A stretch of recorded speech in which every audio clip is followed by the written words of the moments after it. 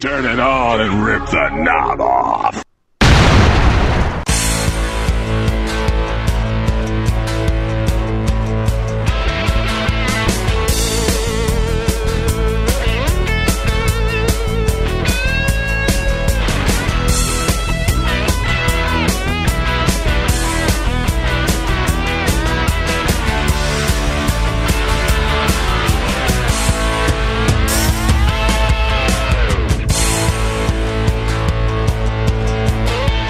Yo, yo, yo, we're back again. It's time for the Wrestling Memory Grenade, episode 24. I'm your host, Ray Russell. Joining me, as always, Mr. Steve Eckstedt. Steve, how you doing, my friend? Doing pretty good, man. Yourself? To quote my grandfather, I'm making it, which I believe is translation to, I'm doing as best I can. I hear you. Fingers crossed this weather holds off a little bit and we can get this done. Yeah, it's not good times here in the Northeast, weather-wise anyway. And what we're going to do or try to do this time is we're going to try to cover the final 2 weeks of October in the NWA for 1989, all the final build to Halloween Havoc 89, or as the Z-Man would say, Halloween Havoc 89.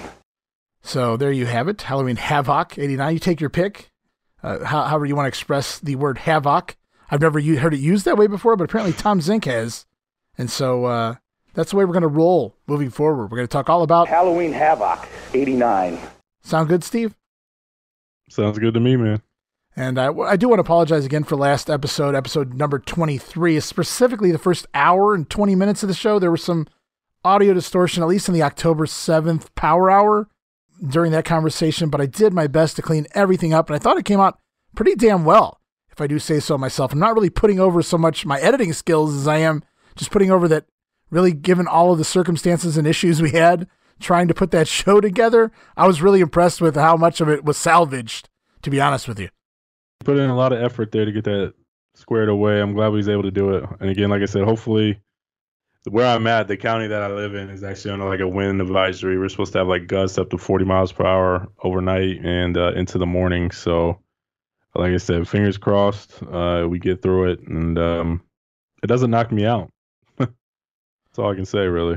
Yeah, and I put a disclaimer up at the beginning of last episode as far as if you went on Spotify or WrestleCopia or pretty much anywhere else our show is, just letting everyone know in advance to bear with us. There's some issues early on in the show, but they clear up, and I thought it came out really well, and I appreciate the kind words on Twitter and otherwise from a few users who subscribed to the show. They listened to it. They thought it sounded absolutely perfectly fine, so I appreciate you guys and your kind words. Keeps us going.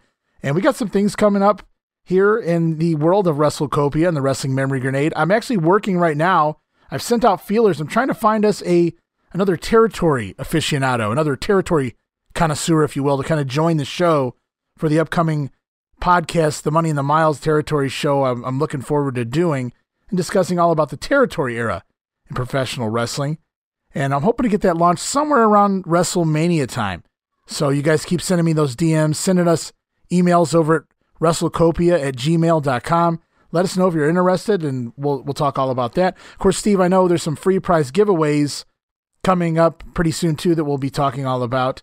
I don't know if you got any hints you want to give right now, or if you have any idea of what you're doing yet as far as the free prizes go, but I know you mentioned that they are coming soon, so I wanted to throw that out there. And I do know there's still that Divas pack, the Pat Patterson autograph, and I think it was it the Jake the Snake autograph as well, still available that we're going to be doing really soon as well. Yeah, still working on a few things, but maybe something a little different besides an 8x10 or something like that. Maybe some trading cards, things like that. We'll see. We got plenty of stuff. Yeah, I'm not giving up my unopened box of WWF Wrestling trading cards. I may break them out, bust them open, and open them right on YouTube, our very own brand new, it's still new, fairly new, our YouTube channel, the Wrestling Memory Grenade YouTube channel. Check it out. I've been uploading videos like crazy of NWA 89 goodness so far, and some commercials too in between. American Gladiators, roller games, most recently the old starting lineup action figures. Remember those, Steve? Oh yeah, those are cool. In our next mission here on the Grenade, me and Steve, we think we know exactly what we're going to be covering after we finish up NWA 89. We're not going to announce it yet, probably getting closer to the end of the show, somewhere around when we do Starrcade. We'll wind up announcing what our next big plan is, or plan of attack, where we're going next, what year, what promotion. It's going to be really intriguing. Going to be a whole lot of fun there. Oh, yeah. I'm looking forward to it. Again, no spoilers just yet. But as far as podcasts and things like that, or just in general, there's not a lot of it out there as far as this company in this year. So I'm looking forward to it. It's going to be a good time. Yeah, I'm not saying the product that we've chosen to do next has never been touched upon before. I really have no idea. I don't go out there and seek these things on the internet. I do know that when we dove into 1989 NWA, there were other people, kind of detractors, telling us, well, there's already other guys doing this and doing that with the NWA 89. And I said, that was all fine and dandy. That's not what we were doing with the 1989 NWA. We were analyzing and dissecting. That's what this show's all about, the entire year of a promotion. And that's really what we've done. I feel like we've done a great job going into the news, the notes, and all of the TV that's out there. And we've even found TV that nobody's ever seen before, at least not since 1989. Yeah. I mean, it's one thing to talk about like Saturday night or something like that, but we're giving you anything and everything as far as 1989 NWA goes. The inside scoops, the pay-per-views, the clashes. Pretty much everything from January to December, we're covering it. And you can't get any more in-depth than that. And I know you're all over Twitter and you're trying to get people's thoughts and opinions, and it looks like we got something coming up here that's really cool. So we're even getting the talent to speak on some of these things, and that's just above and beyond what anyone could ask for, I think. So I think that's what makes us stand out a little bit. We go that extra mile. I'm not saying other people don't, but we want to be as in-depth as possible. If you're not, it's a waste of time to me anyway.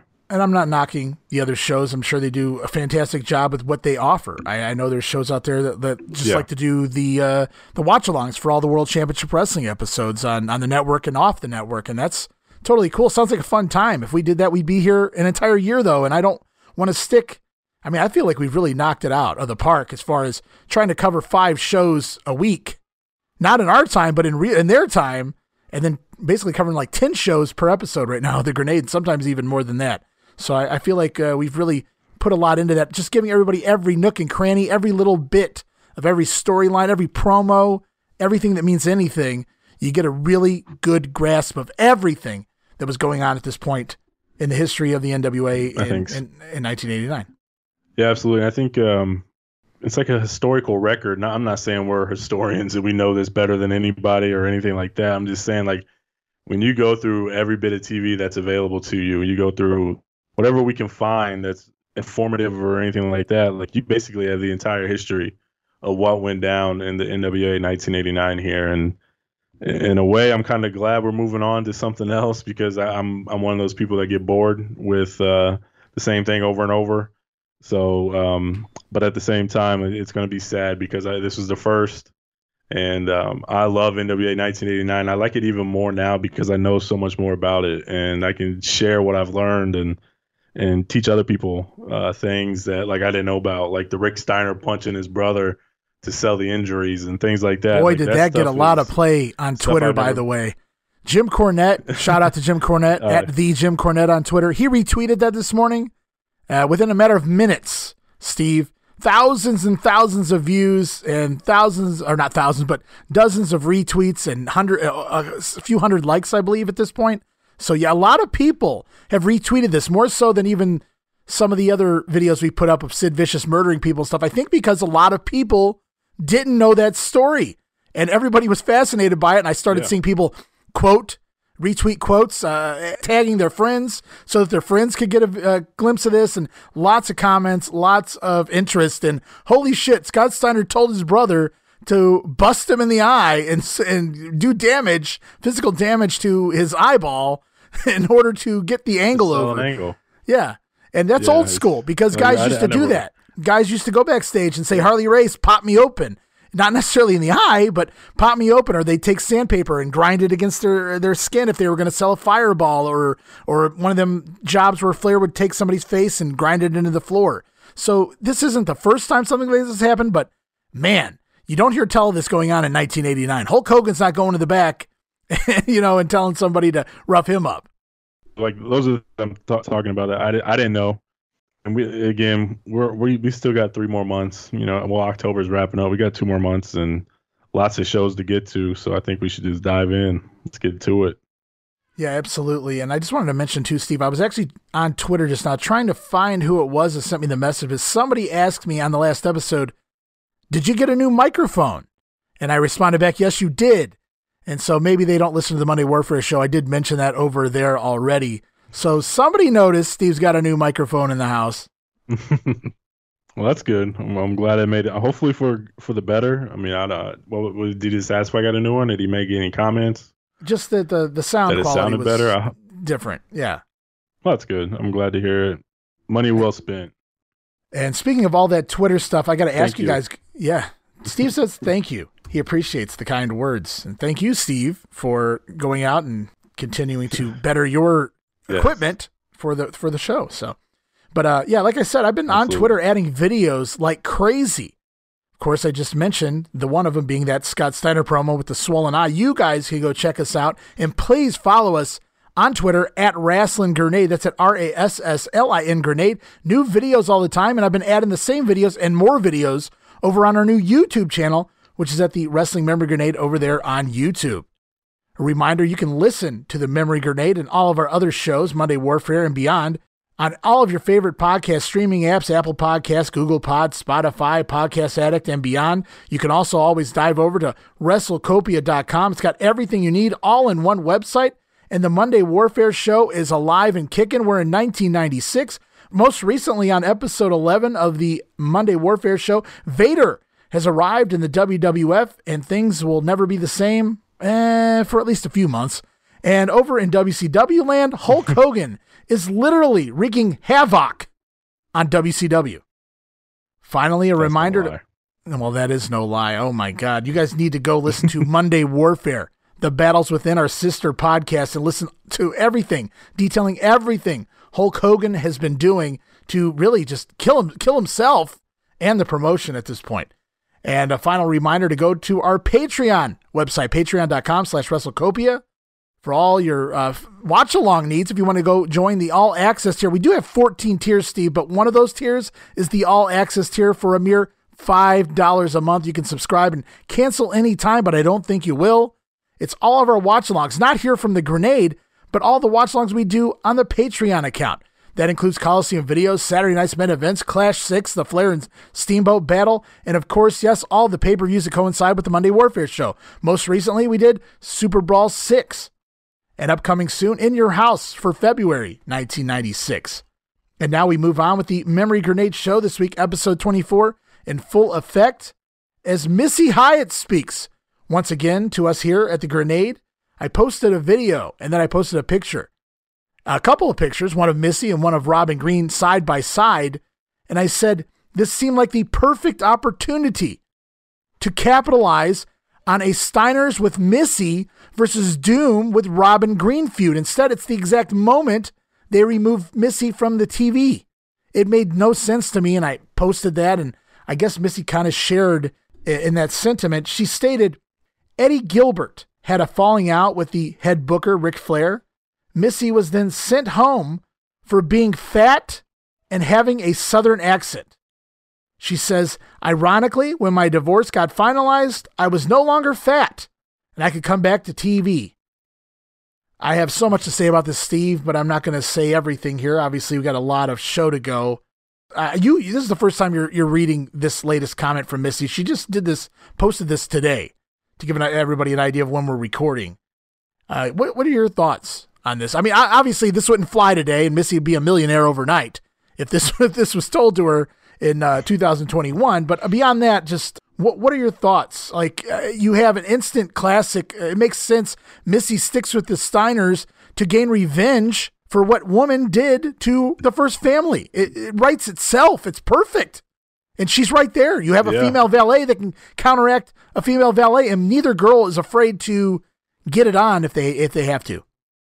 Yeah, I mean, it's a head scratcher. I mean, obviously, people enjoyed her. I mean, fans loved her. People liked her. Jim Ross sure as hell liked her. I mean, let's be honest. So I don't understand the idea of being tied to Eddie Gilbert. I mean, I don't think it was necessarily her being fat or having the accent. I think they just wanted to. They said that without saying, "Well, it's because you're with Eddie." I don't know. I'd rather be told it was because you're with Eddie. I mean, that would probably make me feel a whole lot better as a person, knowing that I got put off TV because somebody thought I was fat. Like that's inappropriate. Obviously, like you said, she'd be a millionaire. It took her a while, like I said, to get that revenge, but she got it. But this is just ridiculous, man. It's like it's almost as if like Robin came in and she transformed into woman, and then Missy was no longer needed. It's almost as if somebody like Robin or woman better than Missy, and they didn't need her anymore. So it's like it just feels like got replaced. Which, like you said, this angle writes itself. It's perfect. I don't know why you would need to. Why would you get rid of somebody when you have such a great angle? And you could do things that just weren't done at the time on TV anyway, as far as having women go at it and stuff like that. I know it happened a lot in World Class and stuff like that, but as far as national TV, like the NWA or WWF, you just didn't see it. So it would have been kind of a first for its time in the major promotions, and you just let it go because you didn't like somebody. Ridiculous. Yeah, Missy wouldn't return until February of 1990 as the co-host of the Power Hour with Jim Ross, and Missy wouldn't get another shot at managing all the way until 1993 in the Nasty Boys, which ironically is right before she gets fired permanently or let go or whatever, however that worked out when, before she sued the company. So I wrote back because this is so ludicrous because obviously she's not buying into the whole Southern accent thing and everything, but she did say she developed a complex about how her body looked when she was told she was fat. And it screwed with her head, she said. So I really felt bad for her that here's this beautiful woman, the most beautiful woman maybe in the history. I mean, I grew up on Missy, and I grew up then on Sunny, so I'm biased with, my eras. But to me, easily one of the most naturally beautiful women of the time, certainly Missy Hyatt. And here she's going home with a complex because they're saying, you're too fat for TV. And as far as the Southern accent goes, I mean, Jim Ross is hosting 4 shows right now. If Southern accents were an issue, I don't think Jim Ross would be all over every fucking. And then Lance Russell, no offense to Lance, I love my Lance Russell, but Lance is on the 5th show. So if there's an issue with Southern accents on NWA TV, somebody should tell production, I guess. Yeah, aren't they in the South? Jesus. Yeah. And I'm with you, man. She is one of the most, she's a beautiful woman. Absolutely. And she seemed natural. It didn't look fake. It seemed authentic. Her whole get up, her gear, her character, it all felt natural. And so just to say that she was too fat or something, I mean, who made this decision? Is Ric Flair making this decision? I pried, Steve. I pried, and I apologized to her for prying as I was prying. I said, if you don't answer this, I totally get it, but I got to ask, do you care to name a name of where you heard this from? She didn't respond. However, she did respond to another fan who was concerned. They were concerned over her well-being beyond when this happened, of course, 30 years ago. And Missy just said she's in a good place now for very different reasons once she got out of the wrestling business, the wrestling bubble. So Missy doing well, she's happy, and that's always good to know. Of course, this transpired over 30 years ago, but it's a sad thing to hear. But what I was getting at when I said I didn't want to pry, you have to think, and I can't point fingers, but you have to think Eddie and Flair had the issues, and then Missy gets sent home. Nobody else had issues with Missy, so you kind of wonder who it was that sent her home, absolutely. Yeah, you don't have to point too far. You don't have to kind of point the finger too far. It sounds like it was a Flair move, and again, I'm just guessing he was mad at Eddie Gilbert for whatever that falling out was for, and Missy had to pay for it. So it would right itself, but I think the Steiners are probably a little bit better off without her in a way. It kind of let him, I don't know, not necessarily rely on a woman or something. I don't know. It's hard to say, like, they're better with or without her, but the angle would have been, I think, would have been really unique, and it would be memorable if Missy was there still with the Steiners against Doom and the Robin Green, or woman. I think it would have been unique and different and, like I said, memorable, but it's history. You can't really change it now. Right. It's unfortunate though that she did develop that complex, and I know she dealt with that a lot with Bischoff and stuff like that based off her book. Seems like she went through those ebb and flows as far as confidence and things like that, depression and stuff, just based off her book. I haven't talked to her, I don't know, but just from her book, it just feels like she's kind of insecure with herself and could get down rather easily, and that's unfortunate. You never know, like you just don't know. Like you could have all the looks in the world, but mentally, like how do you handle it and stuff like that. So hopefully Missy listens and listens to the show and appreciates kind of like what we say about her. That'd be kind of cool if she did listen. Yeah, it would be really cool if Missy listened to some of the shows. Probably other shows, not so much. But that's for completely different reasons. So, Hey, certainly won't hurt her ego any. Oh yeah, I'm sure she I have has no heard doubt. it hundreds of times. You as the woman of my childhood or my puberty days or whatever. I'm sure she's heard those stories in abundance. Yeah, they dropped the ball on both Missy and Eddie Gilbert, honestly, for the entire last 6 months. I mean, they teased Eddie turning heel. He was going to turn against Sting over there at the Bash. The last minute, they change of plans. And man, a heel Missy's better than a babyface Missy any day. Same with Eddie Gilbert. And then as the year went on, Missy became a backdrop, and now she's off TV. Eddie, he's standing here doing jobs, and that's actually a perfect time in regards to doing jobs, because it's time once again for the VIP Jobber of the Month. And of course, last week with all of the issues we had, I forgot to do the September VIP Jobber of the Month, and 3 of you on Twitter let me know it. And I appreciate that. Keep us, make sure we're not sleeping. Might catch a drop kick from Sid off the apron there or something. So here we are. It's the VIP Jobber of the Month for September 1989. One guess as to who it is, Steve. Lee Scott. Oh, man, that would have been a great guess any other month of the year, but I gave it to someone else, and I'll tell you why. Oh. Believe it or not, I hate saying this. I mean, this is going to get taken out of context. Somebody's going to go put this on Twitter and shit all over us and send it to Jim Cornette probably, and he's going to talk about how much of an idiot I am. So I can't wait for that to happen. Okay. Yeah, I can't wait for that to happen. I'm being sarcastic when I say that, but keep it in context, everyone, and listen to what I have to say here. September 89's VIP Jobber of the Month goes to Hot Stuff Eddie Gilbert, believe it or not, Steve. And for all the right reasons and all the wrong reasons. For one, let me put a disclaimer here. Eddie Gilbert is not a jobber. He should have never been used in a jobber capacity. And really, he's not being used as a complete jobber here in the NWA, but he's not winning any matches. And that's basically the definition of a jobber, at least a jobber to the stars. And at this point, that's really where they put Eddie.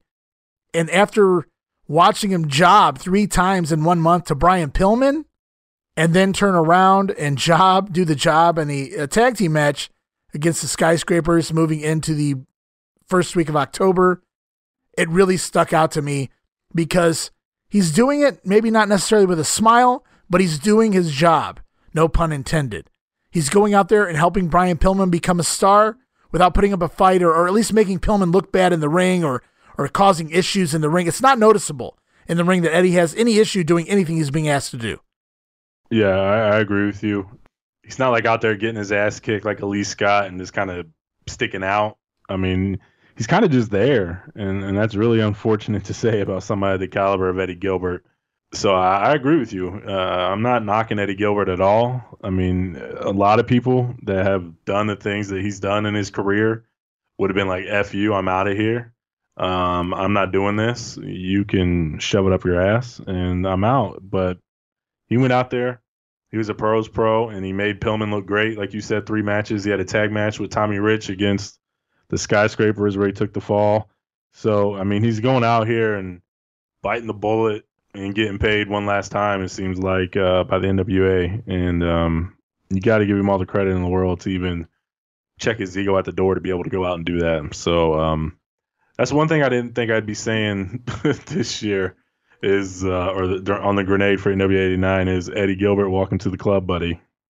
Yeah, I'm not going to welcome Eddie to the club. He belongs in a higher VIP level than the Jobber of the Month club, obviously. I did this more so just to point it out, and it sticks out like a sore thumb the way he's been misused.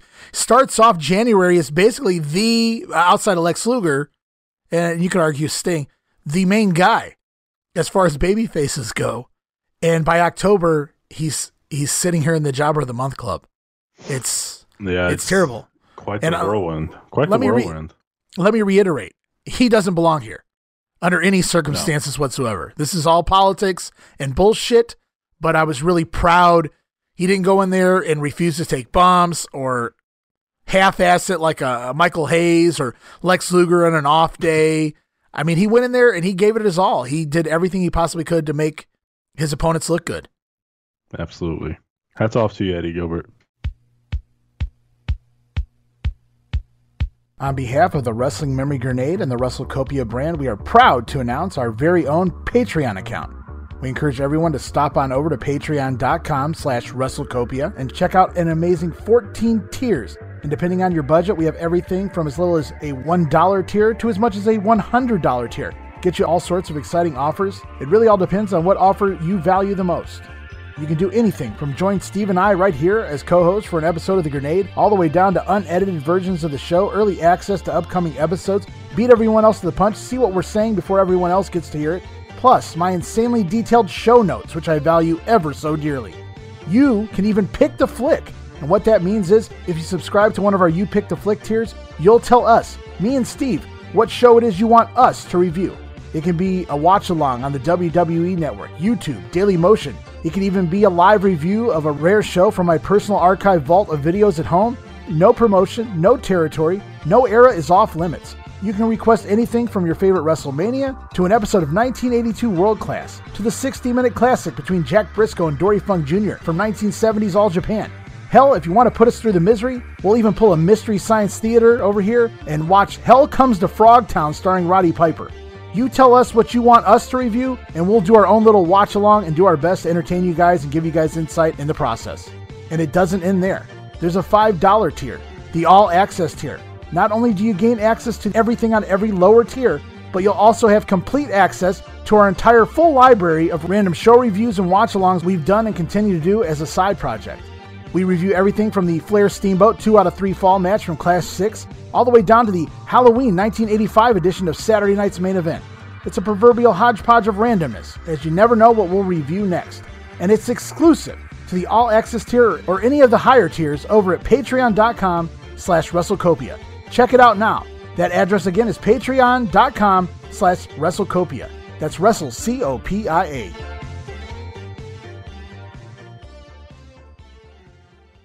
And we'll move on with the NWA Power Hour for October 20th. Taped back on October 9th, West Palm Beach, Florida. Show kicks off with Jim Ross, Jim Cornette hosting, and the fan gave Jim Cornette a tie, a corny tie, it says on it. The most expensive thing a fan has ever given Jim Cornette, besides a lawsuit. Clever line there by Jim. And the show gets going. It's our first look. Well, it's not our first look. Many months ago, we saw the Samoan Savage known as Tama and the Tonga Kid in the WWF. He came in for one match, one with a suplex at about 30 seconds, Steve, and we never saw him again. Well, he's back, and it's the Samoan Savage, now managed by the Big Kahuna, also known as Oliver Humperdinck, rocking a Hawaiian shirt, almost like a new version of Captain Lou Albano out here. Steve is the Big Kahuna, Oliver Humperdinck, and Samoan Savage taking on Tim Powerhouse Parker. Savage immediately sends Parker into the corner chest first, the old Bret Hart bump into the corner, and he bumps out of the corner, and Savage rushes to the corner with the pump splash or the Vader bomb, but turns it into a headbutt and gets the win in only 3 minutes, 25 seconds. Cool to see the Savage back, as he's the third member of the SST at the moment. Yeah, it's nice seeing him back, and that Vader is really cool. It's different looking. It was, like I said, I wasn't expecting that. I was expecting the splash and be done with it, but he did that headbutt, and it was really sweet looking. And it's time, once again, Gordon Soley's WNN. He talks all about Thunderdome, the electrified dome. And, of course, we get that vignette with Big Bully Busick. Gordon moves on. He wants to talk all about Lex Luger. Lex Luger was the youngest man, age 19, in the CFL. He played for the NFL for the Green Bay Packers. He played in the USFL. He survived 7 years. I didn't realize he had been in pro football for 7 years before he came to professional wrestling, but 7 years in pro football. But he's undisciplined, says Gordon Solie. Meanwhile, Solie says Brian Pillman is disciplined, and that will win out in the end at Halloween Havoc. So Gordon kind of playing up the sports angle here, which is nice. Yeah, I really like this. He talked about Luger's football credentials, and then he went over Pillman's, talking about playing for the Bengals and the different roles that he played there and stuff like that. So he made it relatable to a sports, like a big matchup in sports. And they always say, the most disciplined team's going to win, the one without the penalties and things like that. Luger's the hothead who's been kicked out of off every football team he's ever been on, probably. I know he did Miami, and I know he left Penn State for some reason, but every team he's been on, he's been kicked off. So like that was a really, really, really unique and different way to go about this match, and I liked it. Yeah, Brian Pillman there, he's an Ed Block Courage Award winner, by God. If you haven't heard that, I hear it enough on the shows. Jim He's Cornette, an All-American. I heard that shit for at least until Jim Ross left the damn WCW. I'll tell you that. Good God, every single show he's on. Shut the hell up, Jim Ross. For years, my friend, for years. Oh, my God. Jim Cornette addresses his issues between the Midnight Express and the Dynamic Dudes. Stan Lane is upset because there's a personal problem between he and Johnny Ace. Like, maybe Johnny Ace sucks, you think? Show goes on. It's Steiner brothers in the ring taking on Cuban Assassin and Bob Cook. Of course, at this point, Missy Hyatt is gone. Rick Steiner steals the Cuban's hat and sunglasses and walks around. Scott even comes in to make sure Rick mugs for the camera. Had to make sure Rick posed in front of the camera. I loved it. Rick looked great, and it looked impromptu. I don't think the Cuban looked like, that costs a lot of money when you're a job guy. You can't afford to just keep going on buying Cuban hats and sunglasses every week. And Rick Steiner stomps the hat as the match goes on. Scotty with the yet-to-be-named Frankensteiner, but that's coming soon, on Bob Cook. And Rick goes for the belly-to-belly, but the camera, I'm sure you saw this, the camera cuts to the fans while Rick delivers the belly-to-belly and then cuts back afterwards. So I can't imagine what kind of a clusterfuck happened right there as Rick gets the win. Are you ready for this, Steve? 11 minutes and 30 seconds. Wow, that was a long squash match. Yeah, it was a little bit way too long for my liking. I mean, especially for the Steiners. These guys kill people, and then you expect me to believe that Bob Cook can last 10 minutes with them? That makes no sense. It's time for Funk's Grill. And his guest, according to Terry Funk, is Oily Anderson. I had to laugh at that. It's so clever. I mean, so simple, yet so clever at the same time. The Funker says he'll be unveiling fried chicken at Halloween Havoc. New fried chicken. Philly fried chicken. A.K.A. Ric Flair. Of course, Funk at that point introduces Oily Anderson to the show. Ole says Terry Funk will be Texas pork or fatback by the time that match is done, they're all referencing the electrified cage, of course, and they cut each other off, and they get into a hey argument here. It's like, I think Funk was searching for words, and Ole did this quite a bit here the first several months as he come back. When he realized he was out there with people that had no idea where they were going, he would like expose it rather than let them find where they are. Ole would just cut. He was he was Ole Anderson. I mean, you look in the thesaurus under dick, and Ole Anderson has to be one of the words you can use just synonymous with the word dick is Ole Anderson. He even does it to Terry Funk here. He asks if Funk is going to stumble anymore. Ole is better than Gary Hart. He says he knows sacrifice. He sacrificed his own brother. I don't know. I'm assuming that's referencing Arn Anderson, maybe when Ole turned face. I don't really know where he was going with that, but Ole pokes at Terry Funk. The Funker swats it away, and Ole walks off, and Funk continues with that never say die line. Never say die, electrify. And that's another Funk's Grill. It's pretty funny. Ole just calling him out for stuttering. Oh, my God. It's like, what an asshole. Seriously, what an asshole. Yeah, I'm telling you, you keep watching this year, and next time you're watching early 90, keep an eye out for Ole whenever he's cutting promos with Sting or anyone else who isn't great at promos. The second he thinks they're stumbling, he just cuts them off and starts speaking over them. He's a total dick. Ole Anderson, ladies and gentlemen, is back in the NWA. We close out the show. TV champion, the Great Muta, defending the title against Hot Stuff Eddie Gilbert. Eddie works the arm early on, but Muta takes over and works Eddie's leg. We go to commentary, and Jim Cornette says Bruno wouldn't be involved with an organization that called into question its integrity. I wonder who he was taking a shot at there, Steve. Match goes on. Eddie Gilbert rolls out of the way of a moonsault. The Great Muta, though, lands on his feet, but Gilbert runs at him with an enziguri. Eddie Gilbert makes the comeback and nails the hot shot. He hit his actual move, Steve. When does he do that against an actual opponent? Unfortunately, Gary Hart winds up putting the Great Muta's foot on the ropes during the cover, and Eddie Gilbert decks Gary Hart and chases him outside. But Eddie, as he re-enters the ring, it's Muta with a spin kick. Takes Eddie Gilbert out. Match went 15 minutes, 8 seconds. A fun little TV match. Yeah, it wasn't bad. It was actually pretty good. I was shocked at how much work Eddie got. Like I said, he looked pretty good, and I'm glad he was able to get the hot shot in. Muta's actually really, really good at making it feel like he's going to lose, at least lately anyway. He can really sell it to where he feels like he's about out of it, but somehow he always kicks out. And I know in this one, Gary Hart kind of helped him, but yeah, Muta's awesome, man. Whether he's dominating somebody or if he's just, giving it up to where people makes it appear that he's going to lose, he's just a tremendous talent, man. Wrestler of the week this week for the Power Hour. Who do you have on your notes, Steve? I don't know how they even determine this. Is this based off what's going on in the Power Hour or just the week in WCW or NWA, whatever? Well, what do you mean? Weren't you watching a few weeks ago when we learned Klondike Bill just makes this shit up? Oh, well, if that's the case, it could be anybody. Absolutely. And it has been, because I remember Tommy Rich was once a Wrestler of the Week. So, yes, it can be anybody.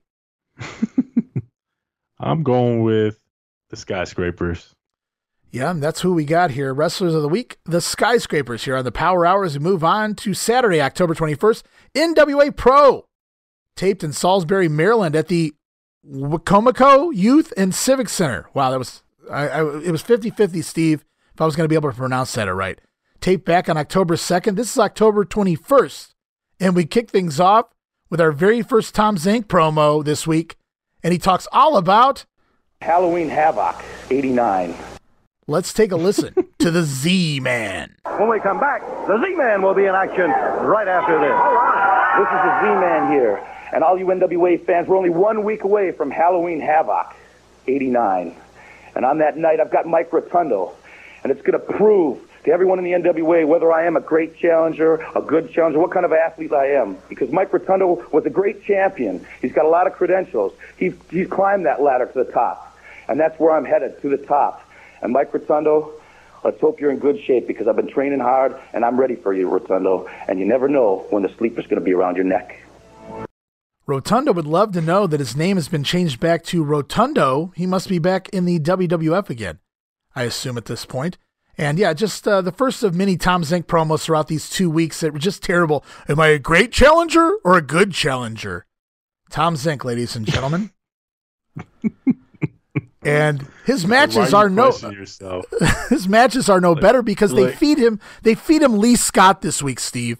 So if you're gonna do, other than Tommy Rich, nobody has flopped when in the ring with Lee Scott until now. It's the Z-Man taking on Lee Scott.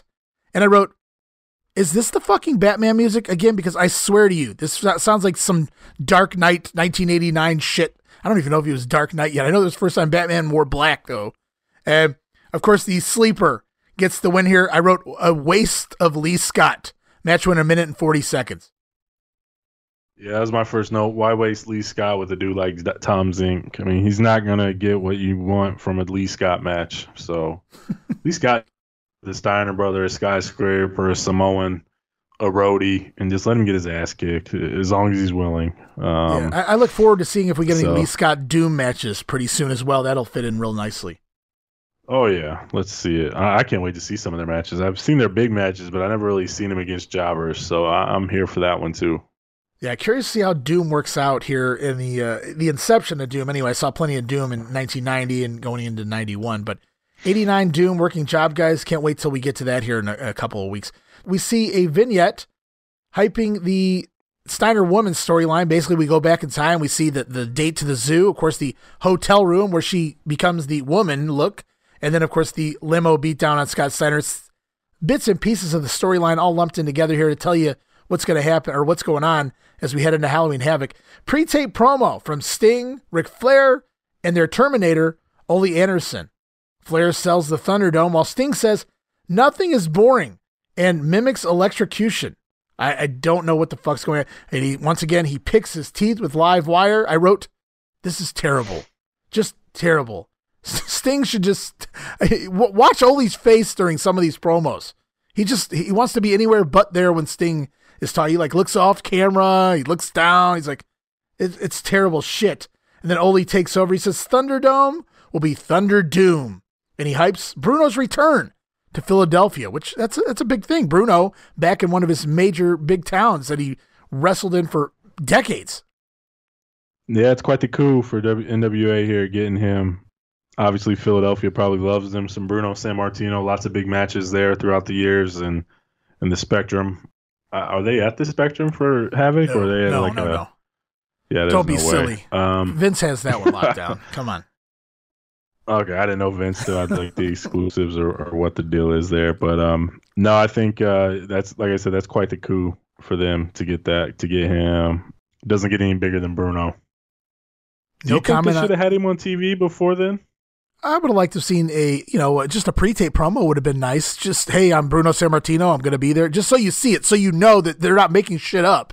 That would have been nice. Right. But I'm thinking Bruno only did this because of his hatred for Vince McMahon, and then it's in Philly, so it's not too far away from Pittsburgh, and probably didn't, I'm sure he's getting a hefty payday for it, because once we get to the cage match, I can't imagine what Bruno was thinking when he got in there. There was fucking vines in a cage, straight-laced Bruno Sammartino. But, I'm thinking Bruno, just like, his deals with the old man McMahon in the later years, he wanted to do very minimal and nothing more than he absolutely had to do. And that's probably how they got him to agree to even come and work Havoc. You don't have to do anything except for show up in Philadelphia. I think that's pretty much how they got him to even agree to this. Definitely possible. I couldn't imagine if you told him he's going to be in a Thunderdome cage with vines hanging off of it that he'd sign up for it. So they probably didn't tell him what he was doing until closer, or explain to him what the match was closer to time, just because they didn't want him to back out. So I wonder if that's why. I wonder if they did tell him what was happening. He's kind of worried that he's back out, so they didn't want to spend time promoting him on TV. I don't think Bruno saw any fucking vines until he got in the ring and they lowered the cage. Ah, we got you now. There's no way out, Bruno. Oh, come on. Yeah, it's crazy. You just asked me a question. Do I have anything about what? What kind? Oh, I was. We don't have to touch. I was going to say, what do you think about that Sting promo? Sting? Yeah. No, it's the same shit I've been hearing. So it's like, at this point, I don't even listen to what he's saying. Regression. It doesn't make sense. Of plenty by the Stinger, man. Oh my God. It's so bad. It's so bad. And it's not even so bad it's good. It's like Tommy Rich bad, where it's so bad it's bad. Oh yeah, it's horrible.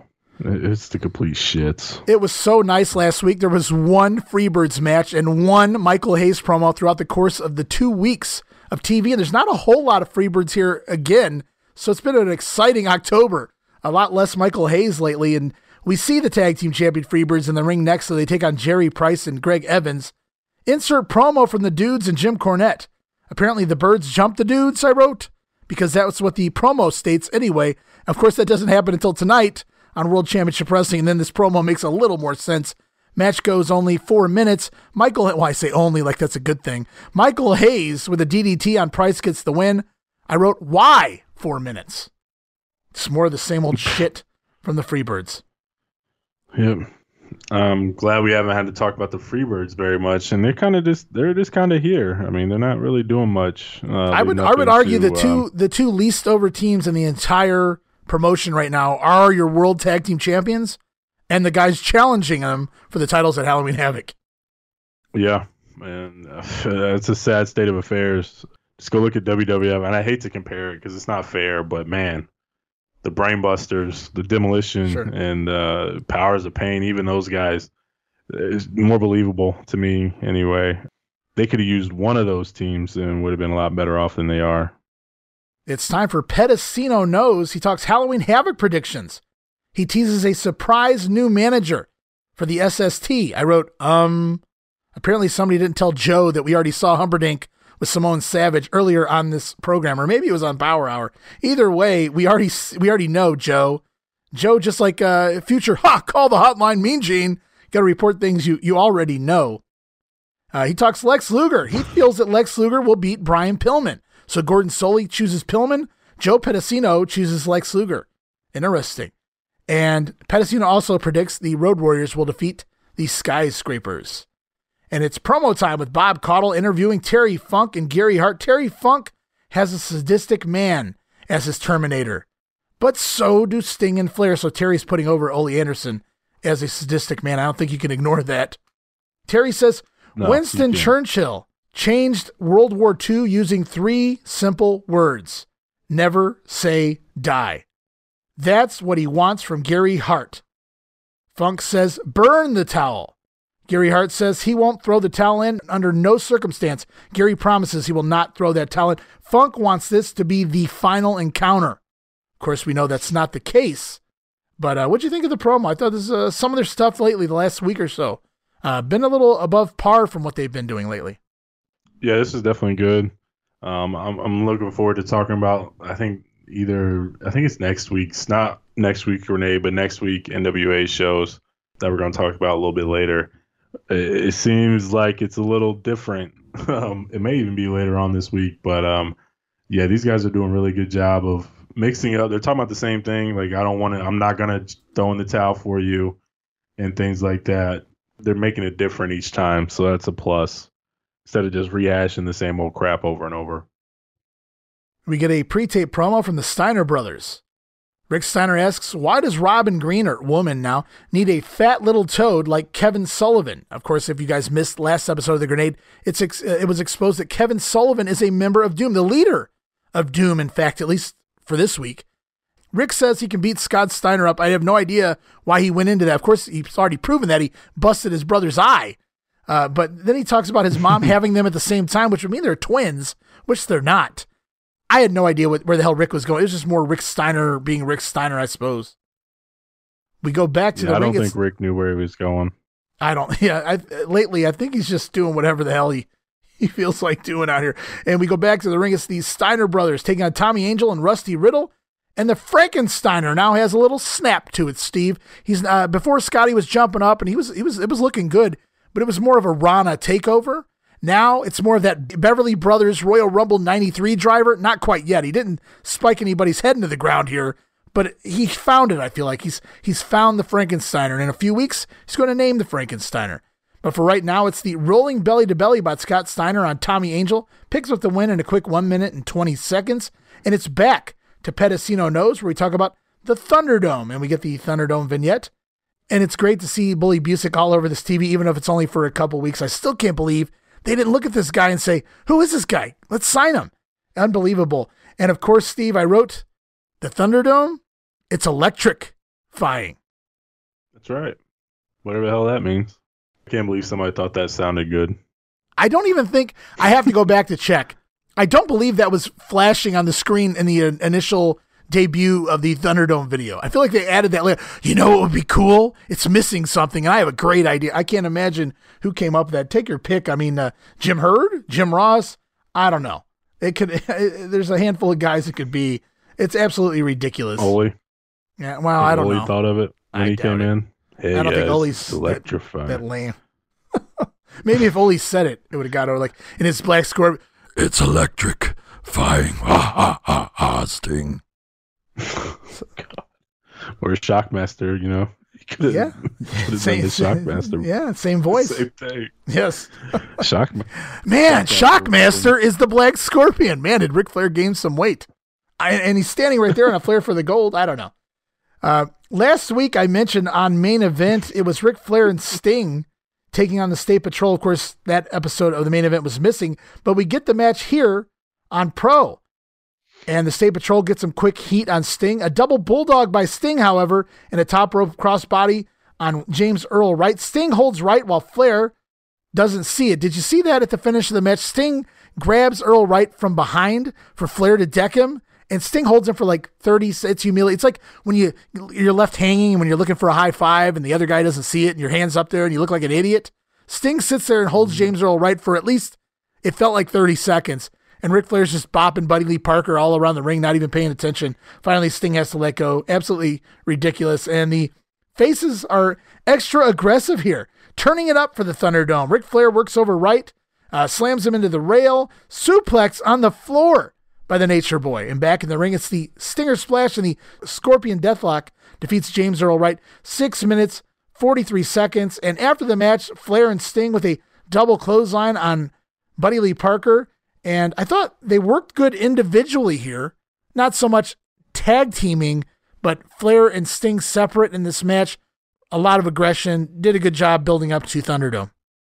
Yeah, I think so too.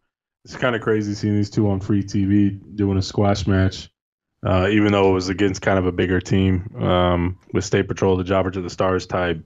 Yeah, they didn't seem like they had the chemistry or they really wanted to be tag team partners. You could tell they were pretty good singles, but not necessarily a great tag team. They have some work to do, but good thing it's not permanent.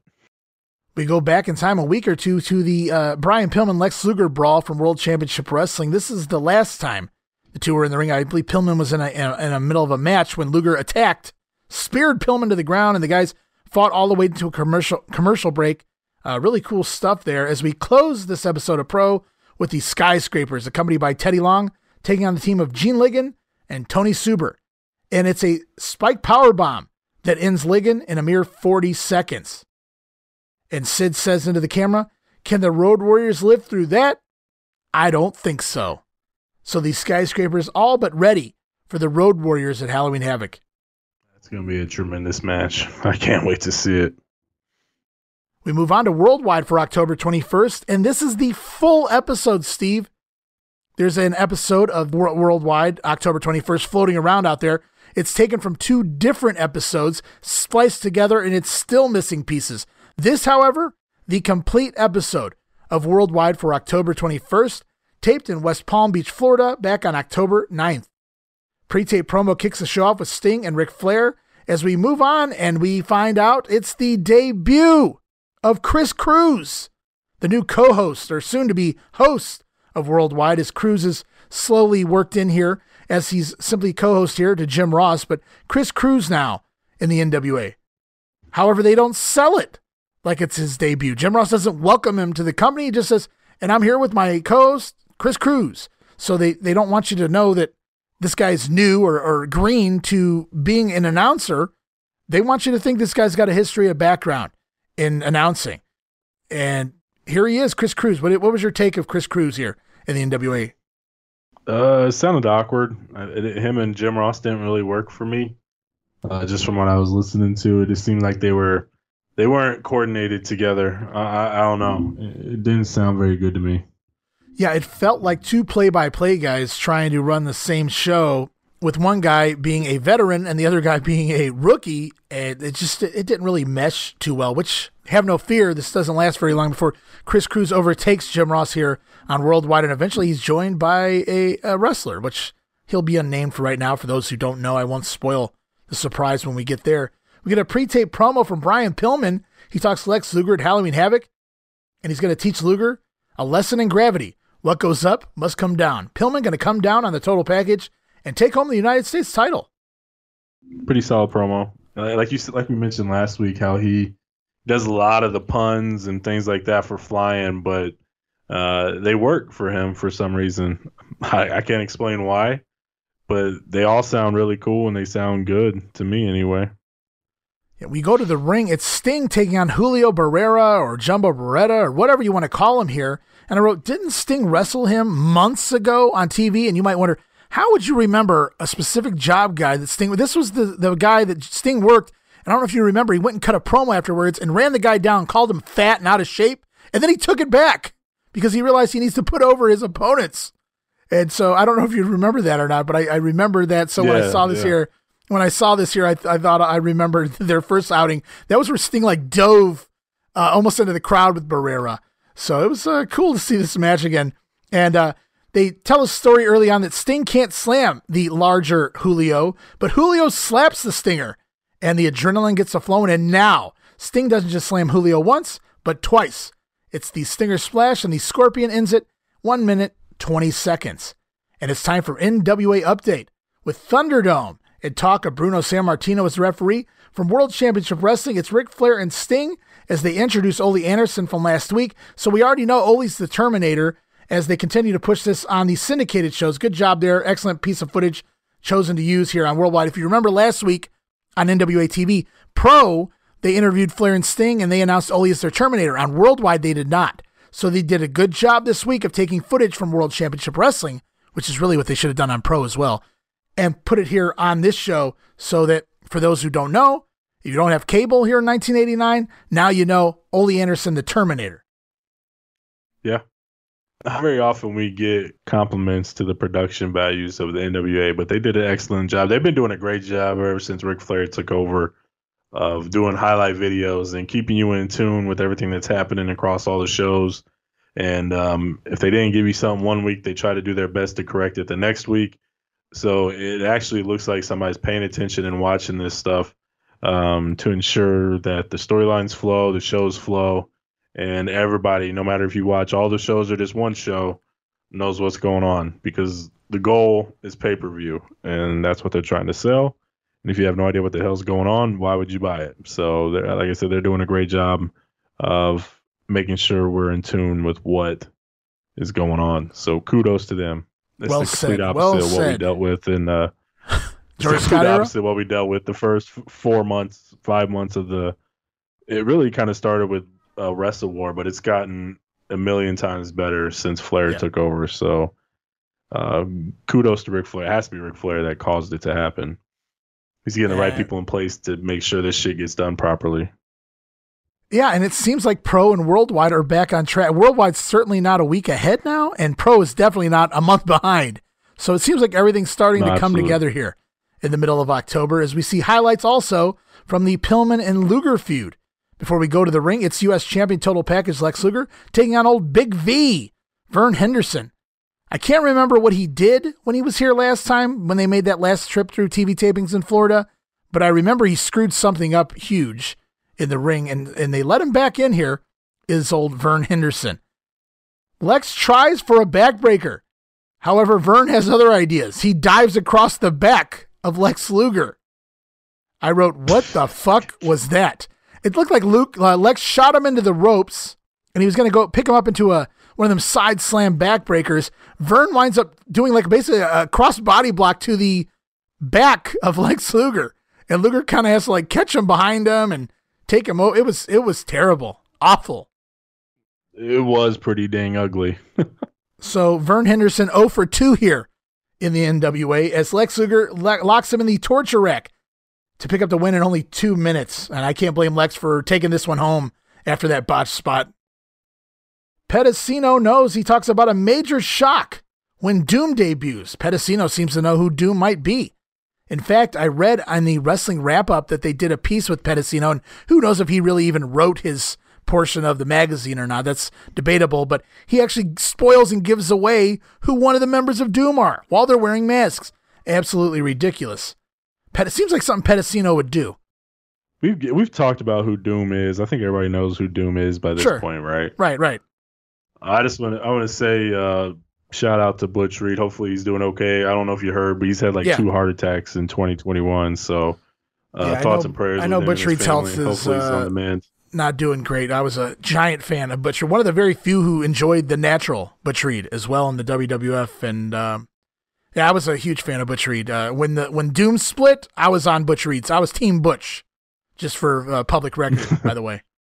Yeah. So thoughts and prayers with his family. Hopefully he's doing okay, on the mend and getting better. Also on Pedicino Knows, Joe talks about who will be the dominant force in the 1990s. It all boils down to 2 teams, the Road Warriors or the Skyscrapers. Basically selling their match at Halloween Havoc is whoever wins that match, they're moving into the 90s as the dominant force for the entire next decade. I can see it.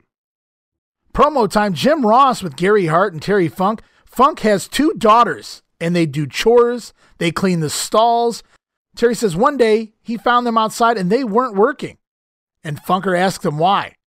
They said they're worried for Funk going into Thunderdome. Terry told his daughters a man has to do what a man has to do. John Wayne there.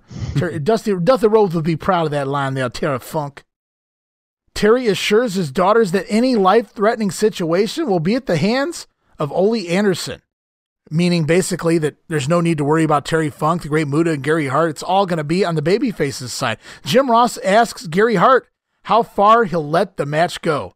Hart says defeat is not acceptable. A lot of simple one-phrase lines lately between Hart and Funk that really just get this over if you're buying into this as a legitimate fight. With Hart saying defeat is not acceptable. Yeah, we've mentioned it before. These guys are doing excellent promos right now. I think this is an easy match to hype up. I mean, it kind of is, a more current term, blood and guts. This is the cage match to end all cage matches, and it's so easy to cut a promo on something like this. It's vulgar, it's violent, it's brutality, it's blood, it's everything you would want in a revenge match, especially when somebody tried to murder you like 10 times over. So, and the uniqueness of it is the fact that there's really no pin or submission. It's just the Terminator has to throw in the towel. So the onus is on Gary Hart and Ole Anderson. Flair and Funk and Muta and Sting can do whatever the hell they want. They can beat the heck out of each other all day and night, but it's up to the Terminator to determine when it's over. And so I like these back and forth. I mean, it's not really going on with Sting and Ole and Flair, but here it's Terry Funk scolding his manager pretty much. You better not throw in the towel. This is on you if we lose. It's not on me and Muta. It's on you. So it's a different dynamic. It's kind of out of the wrestler's hands to a degree. It's cool. It's different. I like it.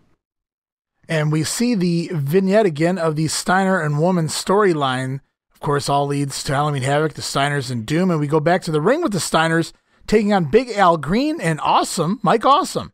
Insert promo from the Steiners here. Scotty has that line in his hair now, that old late 80s, beginning of the 90s line in his hair. I had to point that out. Just it was the times, Steve. Nothing says 1989 like that little line above your above your ear. I had 3 of them every time I went to the barber when I was a kid. So I rocked it in the 90s. To be honest with you, I'm trying to convince my wife to let me do it to my son at least once because he looks like me. Maybe this summer I'll give it a shot and see if we can make it happen. We move on with the match, and Al Green eats a top rope power slam from Rick Steiner and then the Scott Steiner Frankensteiner before Awesome eats the rolling belly to belly from Scotty to end this thing. 2.5 minutes. The Steiners look ready for Doom, even though they have no idea who they're stepping in the ring with. Back to Pedicino Knows. And he talks all about Thunderdome one more time before we go back to the ring. And it's Brian Pillman for the very first time taking on Mr. Havoc himself, the Z-Man, Tom Zink. They're teaming up to take on the New Zealand Militia. And during this match, we get an insert promo from the Dynamic Dudes, which makes absolutely no sense given who's in the ring. Johnny Ace says if Stan Lane has an issue, they can settle it outside of the ring. Inside, let's be professional. Meanwhile, back in the ring, Pillman and Zink control Rip Morgan. Zink sucks. I wrote here, he hits a shitty head scissors on the Ripper and tries for his second one, but gets wackoed by Jacko with a boomerang from the apron. And the Militia take over the heat on Tom Zink.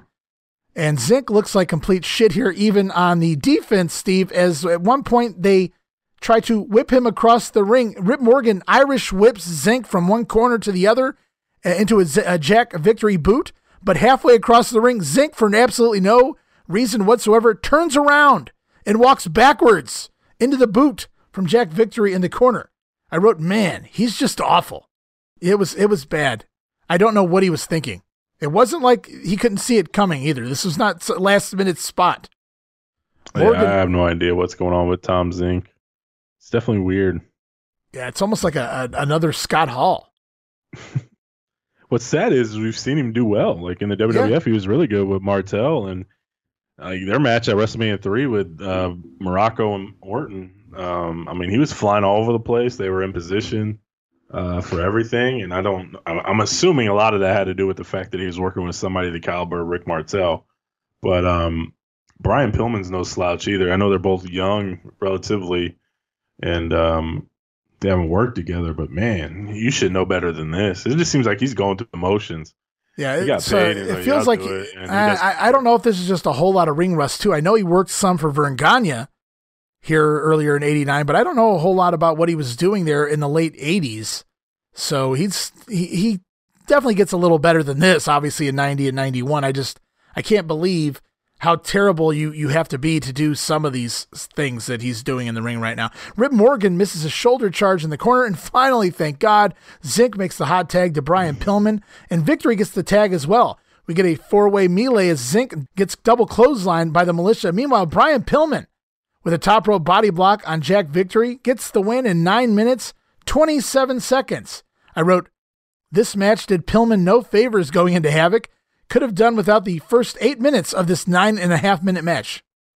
Yeah, I mean, it was sloppy. It was rough, but I agree. Pillman had no business being in this. He's in the match with Luger for the U.S. title, the second biggest title in the company, and he's in a random tag match with Jobbers to the Stars and the New Zealand Militia, so it makes absolutely no sense to me why he's even in this match.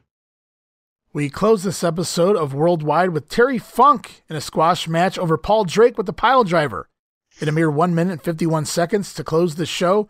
And it's on to the 605 October 21st edition of World Championship Wrestling. A hot open as we kick things off with highlights of what happened between Luger and Flying Brian from last week. And the hosts this week, once again, Jim Ross and Jim Cornette, as we go to the ring with the supposedly new Fantastics. It's the team of Bobby Fulton and brother Jackie Fulton taking on Lee Scott and Agent Steel. Bobby Fulton wearing that shit gear again, and even has his brother wearing the other side. So you wonder where the missing leg went on Bobby Fulton's gear. It went to his brother Jackie, who has one trunk, one side trunk and one side tights, as well as just the opposite side. They look like complete idiots in these costumes or outfits or whatever the hell you want to call them. Just they look like idiots. It looks terrible. Do you have a picture of this up on Twitter, like a screenshot of their gear? I don't, but that's definitely a good call. I should totally go get pictures. I'm sure some people have seen it, but yeah, it looks awful. I don't know what he was thinking. And hey, you want to try something new? That's fine, but I'm pretty sure after the first time out, somebody said something to you. There's no way you went out there and nobody said nothing. I mean, it just looks ridiculous. Thank God we never saw Tommy Rogers in one of these numbers. Oh yeah, like I think with these two it works because they seem more of the gimmick type, whereas Tommy Rogers was like the wrestler, the low compact power dude of the team that could go. So he didn't really look like a gimmick to me. He just looked like a dude in the match. Right. Whereas Bobby and even Jackie kind of with the hair and the flashiness and the dancing and the strut and stuff like that they did just seemed a little bit more gimmicky. I'm not knocking him at all. He's a great wrestler. Tommy just seemed like the more of the no nonsense type worker, where these two together look more like a gimmick team. And so the tights fit this version of the Fantastics more so than Tommy Rogers. So I get you that. Thank God we never seen Tommy Rogers in this. Yeah. But I didn't know Bobby Fulton had throat cancer. Oh yeah, he got over it, and he has it again. Yeah, I guess it took him like 3 weeks to drink one bottle of water. That's insane. Yeah, it went in remission, and no sooner it went in remission, it's back. So yeah, Bobby Fulton's been going through some tough times for probably a couple years now. Yeah, I think the last I heard, it's gone, and he's just rehabbing. I guess he's a few months away from eating a full meal. So again, thoughts and prayers out to him too. Hopefully he's doing okay and gets better soon. Yeah, Bobby has quite a storied career. Started back as a teenager on the unknown outlaw mud shows, as Jim Cornette would call them, the areas in West Virginia and Tennessee, Kentucky, Ohio. Bobby's got stories to tell. He knows about areas and wrestlers that not necessarily everybody really knows a whole lot about. So he's definitely a treasure trove of information in regards to that as well, on top of being, a star for all those years with Tommy Rogers and whatnot. So it's obvious at this point they're building the tag division. I don't have to name all of the team names. Obviously, you can think of most of them off the top of your head. They're all super teams outside of the dudes and the birds. But why is there no U.S. tag title anymore? Like, I get it before, maybe because you had that makeshift team with Gilbert and Rick Steiner. There wasn't nearly as many teams as there are now, but with all these teams, why not bring back the U.S. tag titles at this point? I don't get it. As this match goes on, I wrote, oh my God, is this long? Why? Not even like the job guys get control at any point in this match. And Jackie can't work beyond the basics yet. And some leg moves his brother taught him clearly here. Jackie with the cannonball off the top finally finishes Lee Scott off. This match went 9 minutes and 9 seconds. I wrote, what the fuck? And their struts look like shit too. Yeah, I kind of wish this match would have been on a syndication show because you have less time. There's no way they're getting 9 minutes on Pro Worldwide. So once it's on Saturday night, you know they go a little longer just because they got more time to fill. And this was bad. Just 9 minutes, though. Wow. That's a long time. Promo time with Jim Ross. He talks with Ric Flair, Sting, and Terminator Ole Anderson. Ric Flair talks all about the Thunderdome. Sting says he'd rather pass out than submit. Tells Ole, don't throw in the towel. Ole Anderson says it's Ole Anderson or Gary Hart that decides who wins, not anyone else. And that's what it's going to come down to. Ole Anderson and Gary Hart, the focal point. Even though they're not actually wrestling in the match, we go back to the ring. It's the Z-Man taking on Gene Ligon. And the Z-Man's going to tell you again, Steve, all about Halloween Havoc. This is the Z-Man here. 1 week away, Saturday night. It's coming up, Halloween Havoc 89. And believe me, Mike Rotundo, I've got a chance to prove myself. Because all the people are going to be watching, millions of fans on pay-per-view. And Mike Rotundo, I'm ready. I've been training hard. I know you're a great former champion. You're not only a good wrestler, you're a great wrestler. A great former champion. And a great amateur. But Mike Rotundo, I've done my homework. And I'm coming prepared on Halloween Havoc 89. I'll be ready for you. Double dose of Halloween Havoc here this week by Tom Zink.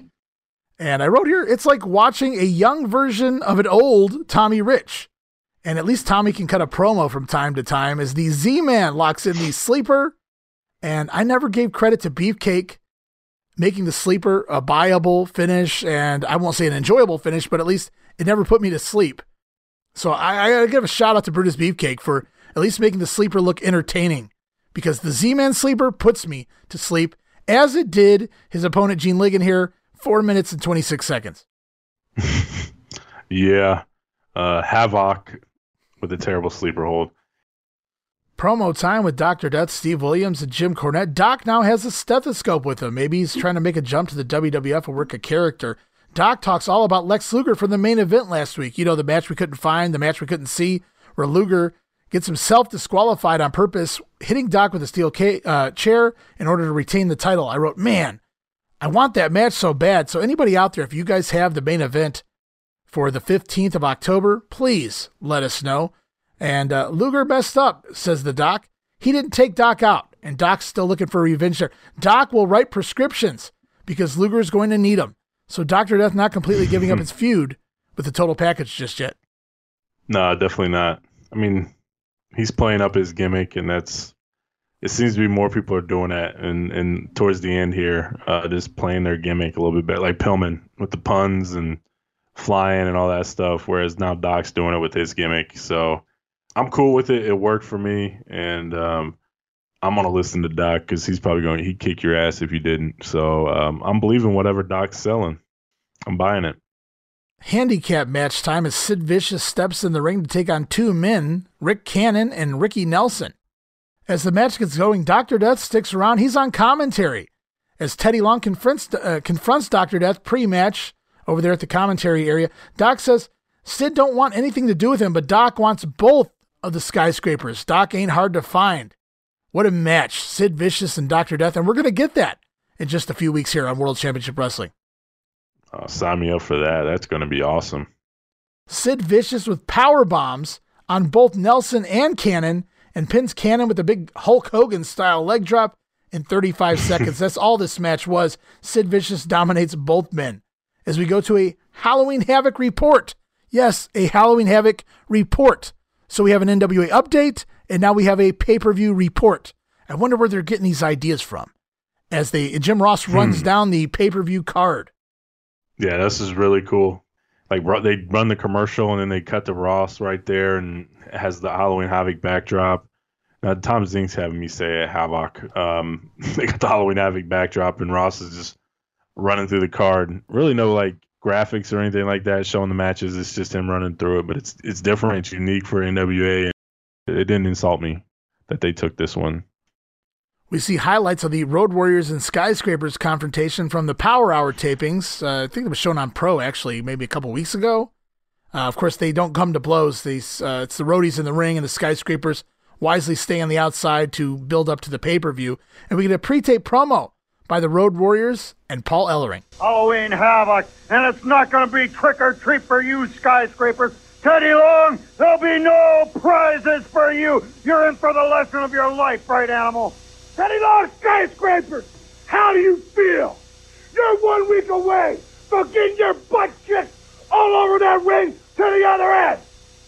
How do you feel? You know you got to get in the ring with the Road Warriors, and look at our past record. Anybody that's gotten in the ring with the Legion of Doom has gone down. 1, 2, 3. Tell them, Hawk. It's Halloween, 365 days a year for us. And you know something, Skyscrapers? Have you ever wondered if there's life after death? You'll never find out, because we're not going to kill you. Dead men can't feel pain. Then how can you beat them up again and have the satisfaction? No, we would never do you the favor. We'll never kill you because dead men can't feel pain. Another fun line by Hawk there. And it seems like the Z-Man's rubbing off on Paul Ellering, too, as he refers to the pay-per-view as Halloween Havoc. Oh, Lord. Yeah, I really like this promo. Hawk doesn't want to kill him because he wants to kick their ass again and again.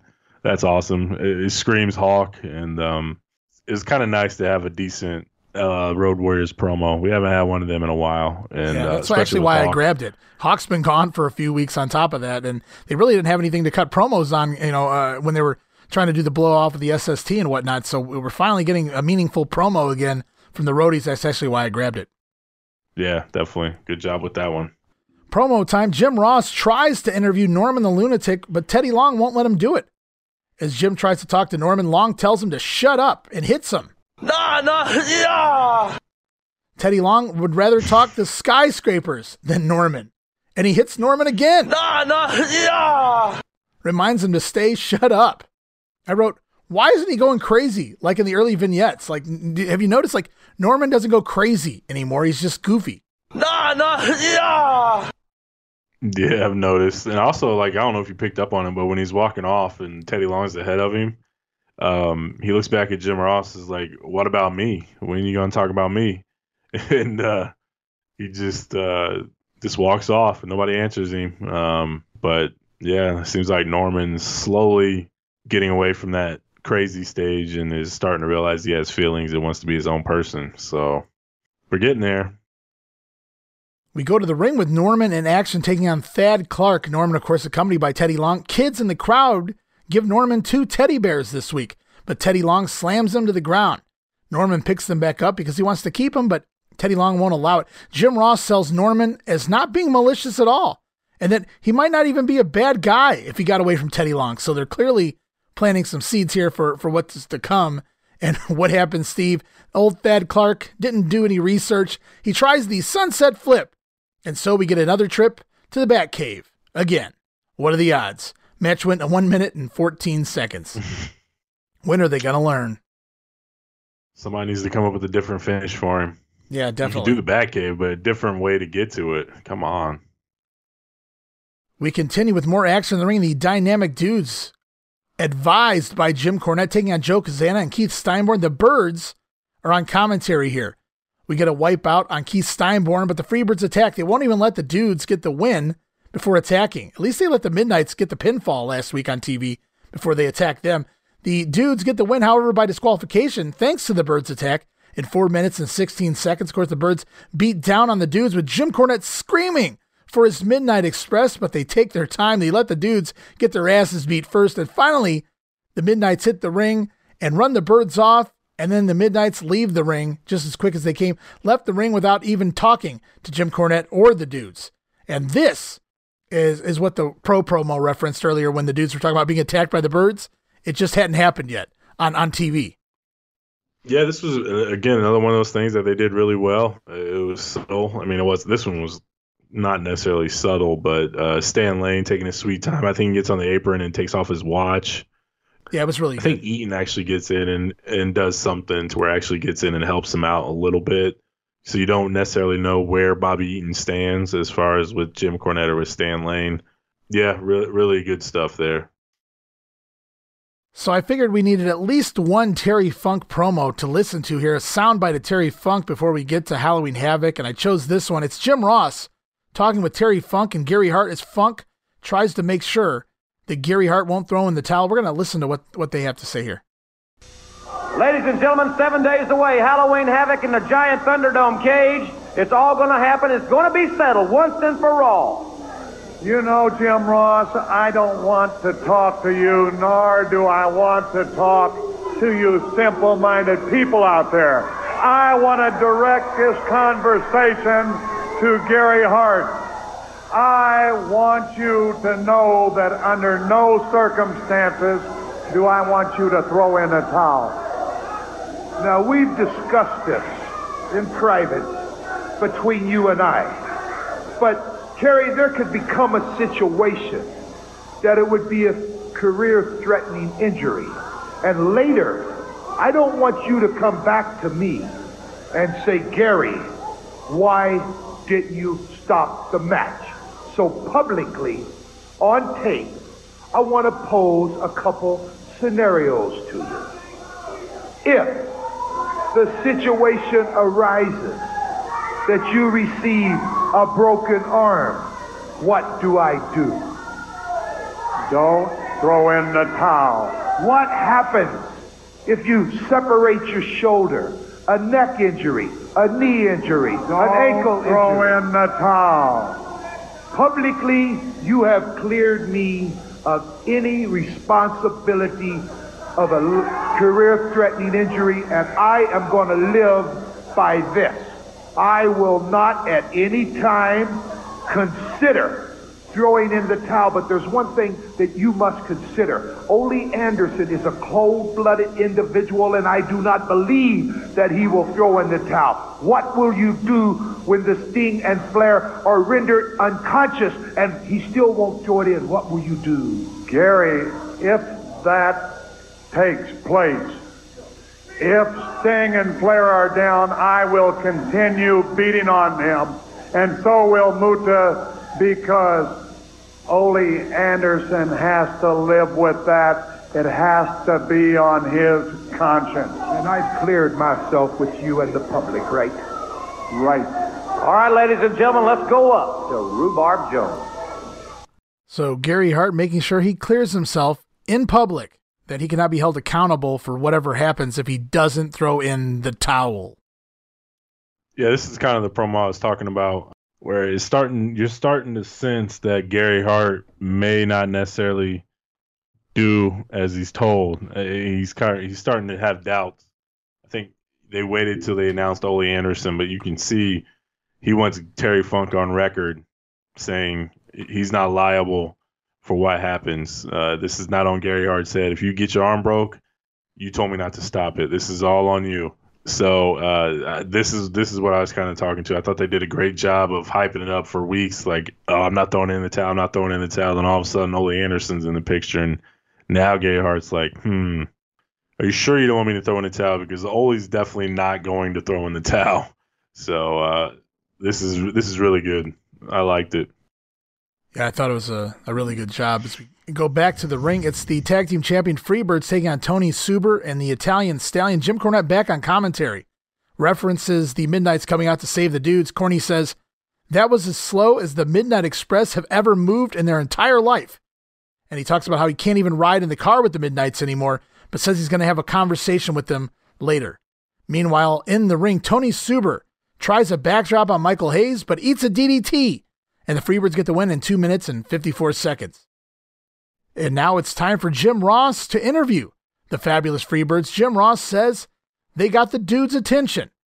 Jimmy Garvin says they have everyone's attention in the entire world. Michael Hayes says To be where the birds are, you gotta be lowlifes. No kidding. And they're as low as it gets. I don't know that that's a compliment, Michael. This shit writes itself, Michael Hayes here. He basically just buries himself. Are you shocked? Well, Dude's quoting music lyrics. He doesn't know anything. He doesn't know what the hell to say. Yeah, I don't know what happened to the Michael Hayes of old, but here in '89, these promos just aren't cutting it. They aren't working for me. I agree with you. And it's time, Steve. A very famous vignette as Jim Cornette meets woman in her hotel suite. Well, she's not even there. It's actually Jim Cornette entering her hotel suite, sitting at a table in her hotel room, but she's not there. I wondered how the hell Corny even got in the room. I guess it was '89. It's a little easier back then. Probably didn't have the swipe cards yet. As Corny's been waiting for 45 minutes in woman's room, wondering where the hell she could be. She finally shows up. Woman says it's time for champagne. And then they do the old gag here. Jim Cornette holding the champagne bottle, trying to open it for woman. And as she strokes him, the cork pops. And so does the champagne, if you know what I mean. Jim Cornette says he doesn't even drink champagne. He drinks Pepsi. I thought that was a funny line. And Jimmy Cornette wants to know, why did she screw Rick Steiner? She wanted in the business. Now think about that for a minute. Why did you screw someone? I wanted in the business. Those lines can be taken out of context very easily if you wanted to. Yeah, absolutely. How's she going to get in the business? Woman asks Cornette, do you think a trip to the zoo and a Supreme Pizza is what she wants? She wants to be treated like a woman. She likes the finer things in life. Cornette asks her, why Kevin Sullivan? Woman says he hates Rick Steiner, and he got just the right men to do the job. So if people can help her, they're okay. And once they've worn out their welcome, they're on the out. Woman tells Cornette she's finished with him. Corny says, we don't know who woman is, but we know what she is. So hit or miss here. Woman again with some decent lines, but some of the sentences, instead of delivery, it feels like they're almost questions, the way she states them here. But I thought it was funny. They tried for some comedy here. It was okay. Nothing special. Cornette didn't get anything new out of her, but just more of the woman character comes to light. You know, it started off comedic and things like that with Cornette and feeling uncomfortable with her popping the champagne and things like that. But once you get down to it, the talking points are there. I thought Cornette did a good job asking the right questions to where she could easily answer them. She still stumbled a little bit.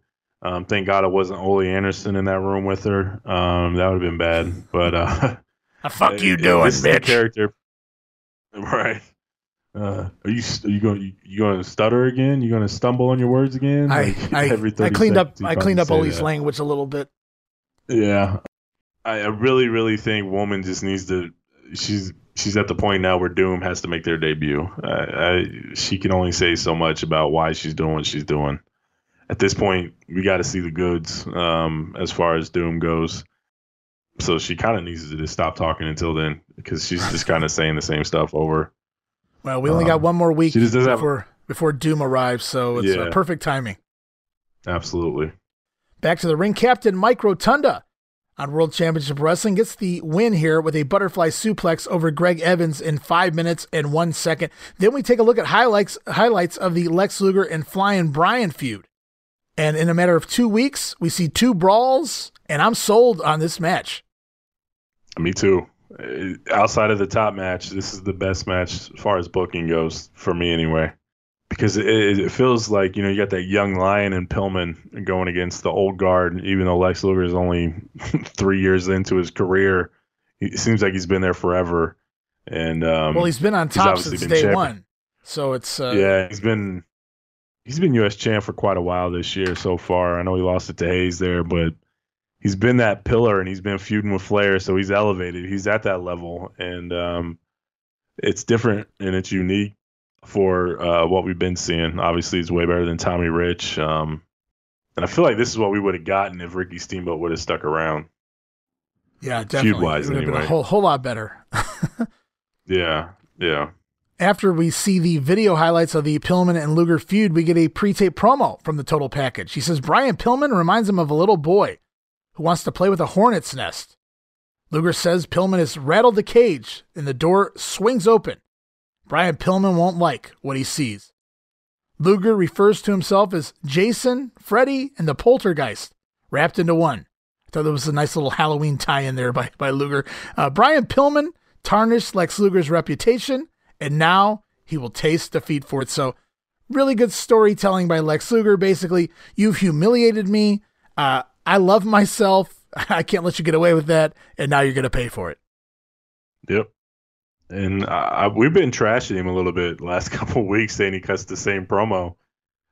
He's been cutting different promos every single time out now. Ever since the Pillman feud, he has. Yes, yes. He has he has the promo, and then something else happens, and then he does another promo, and then something else happens. So it's not like a lot of this shit's going on the house show scene where nobody's seeing it, so you really can't talk about it like with Tommy Rich, whereas this is big time angles and crazy stuff. And I'm surprised, I'm shocked that he says he's rattled. That doesn't seem like a Lex Luger thing to say, but it also puts Pillman over. Like if you haven't seen anything, but Luger's coming out saying, you know what, I'm rattled. You shook the cage. I'm coming out and I'm going to get your ass. And I don't think Lex said he's rattled. I think he said Pillman rattled his cage. I believe it's what Luger said. So I mean, you can imply that, but I think like for him to say that just makes you believe that Pillman has a chance. He's gotten to Luger to a degree, and Luger's even admitted that a little bit. So well, yeah, I mean, he was all get that over. very often. Yeah, he was all over last week's TV. He just couldn't take the fact that Brian Pillman one-upped him, and then they basically fought into a commercial last week. So now it really just comes down to the pay-per-view. Absolutely. They're doing a great job booking. It's so simple, man. It's so simple. And it's amazing. I think this is the aspect we look over. And I think that, like, because I would say, like, WWE and AEW, they're doing simple storylines and things like that. It's just none of it matters because the belts don't matter. Like, the U.S. title meant everything in the world back then. It was right there with Ric Flair's title. And the champions mattered, and you knew who the champions were. So when you see a young up-and-coming star come after the U.S. champion and they're doing things like this to him, it automatically means something. Whereas today, like, the belts just don't mean anything. They're passed around like hot potatoes, so it's like, who cares? It doesn't help either, with modern-day booking, at least in the WWE. It's just week to week. It's being rewrote as the show goes on. You hear about... you can't do anything about that. They're discussing the winner of the Royal Rumble the week of the Royal Rumble. You didn't have that before. They say going into the Royal Rumble pay-per-view, Vince only knew one match for sure. He wanted it at WrestleMania. There's a lot of issues there, and there's no continuity, and there's so much nonsense there. I don't want to deep dive into that shit right now, but no, I just think the belt meaning something, all the belts meaning something. Oh, sure. To a certain level, just helps everything, and it goes all the way back. I would even say up to like that first Austin run. I mean, it meant something that he won the title, and it elevated things. But shortly after that, kind of the wheels fell off, and it hasn't been the same since. But that's what makes this match so important. Is the U.S. title's on the line, and I want to see if Pillman can do it. If he can elevate his game to become a U.S. champion. That's what I care about. Not necessarily beating Luger. I want to see if he can win the belt. Pretty clever continuity here, too. As we come back from the Luger promo, we see Luger in the ring taking on Richard Sartain, who was the guy he was supposed to wrestle last week before Brian Pillman stepped in. So we still get the match. I thought maybe Lex would really punish him for basically being a catalyst and allowing what happened last week to happen. But here it is. It's the match that was supposed to happen. And Lex makes short work of Sartain here with the power slam and the torture rack. Luger picks up the win in 3 minutes. Back to the ring right away with Dr. Death. Steve Williams with a quick win also over Fred Avery here with the Oklahoma Stampede in a mere 3 minutes and 4 seconds. And that takes us to promo time as Jim Ross talks with Jim Cornette and the Midnight Express, and Stan Lane has some questions for Cordy. Ladies and gentlemen, a lot of fans have been talking about the situation now involving Jim Cornette and the Dynamic Dudes, and is the Midnight Express not happy with Jim Cornette's involvement with the Dynamic Dudes? Here's the time to play. You mind not stirring things up? Hey, before you get started, can I ask you a question? Are there any more of your buddies or pals you want me and Bobby to come out here and save and bail out before you get going here? Hey, why don't you get over it? Why don't you just get over it? You've been out here making us look like idiots for the past couple of weeks. In front of all these people, we've never fought before. If we had words, we did it in the back. That's bull, and you know it. Let me tell you something. If you spend a little more time with me and Bobby to those two little punks, we might have some title shots around here, Jimmy, and you know that. Hey, I have done 100% for the Midnight Express, and you know it. I've lived, ate, breathed, and slept the Midnight Express for 6 years. I've never slacked up. You know why we ain't got that title shot, and you know just as well we're going to have others. But you won't slack up. Let me tell you something. You've done a lot for us, Jimmy, but me and Bobby have busted our butts for you. We were the World Tag Team Champions, and we're trying to... Let me tell you, you're spending too much time with those guys. You're neglecting us, darn it. Hey, I ain't neglected nothing. I'll tell you what, it's a personal thing between you and Johnny Ace. Personal, not professional. It don't have nothing to do with business. You'd be the World Tag Team Champions if you spent as much time wrestling as you did chasing girls and laying out on the beach. Well, at least I chased girls on the beach. Those two goofs were out building sand castles and throwing frisbees on the beach. Now I'm getting sick and tired of you two guys out here arguing like a bunch of two old ladies. Let's put us into it now. But hey, I'll tell you one thing. Hey, you've been with us 3 years. Bobby's been with us since the start. If there's a complaint about Midnight Express business, then he ought to say it. Bobby, what do you think? Well, Jimmy, I'll tell you, here lately I don't know what to think. But I'll tell you, Stan's starting to make a lot of sense to me. Hey! Oh, come on. I've been knocked off scaffolds for you guys. I've been beat up and busted open. I've always done my best for you guys. I've never... Well, I don't know if we got anything settled here or not. There's a problem there, Fez. We'll be back. And that's the end of that. And it doesn't look like things are doing too well here in Camp Cornette, at least with the Midnight Express. Stan Lane with some great lines throughout this promo. They're out there building sandcastles and throwing frisbees. He wants to know who else Jim Cornette wants the Midnights to bail out. Really good stuff here from Stan Lane. For those wondering who was that third person, that third voice beyond Lane and Cornette, that was Bobby Eaton. Yes, Bobby Eaton speaks, everyone. Unbelievable. And it sounds like Bobby's starting to side with Stan Lane, which really shocks Jim Cornette. Yeah, completely threw Cornette off guard. Cornette kind of threw it to Bobby, thinking Bobby was going to have his back no matter what. And then all of a sudden, Bobby's siding with Stan. So I would say Cornette's out on an island by himself, but he does have the dynamic dudes. And this is only getting better. This was excellent. I love that line. At least they're out. He's out chasing girls instead of playing sandcastles and frisbees on the beach. Thought that was excellent. So Stan had some nice one-liners there. Really good stuff. We continue on with the program. Flying Brian Pillman takes on Rusty Riddle. We get an insert promo from Pillman. He says Air Pillman grants Lex Luger into their frequent flyer membership based on the flying around he's done lately during their fights.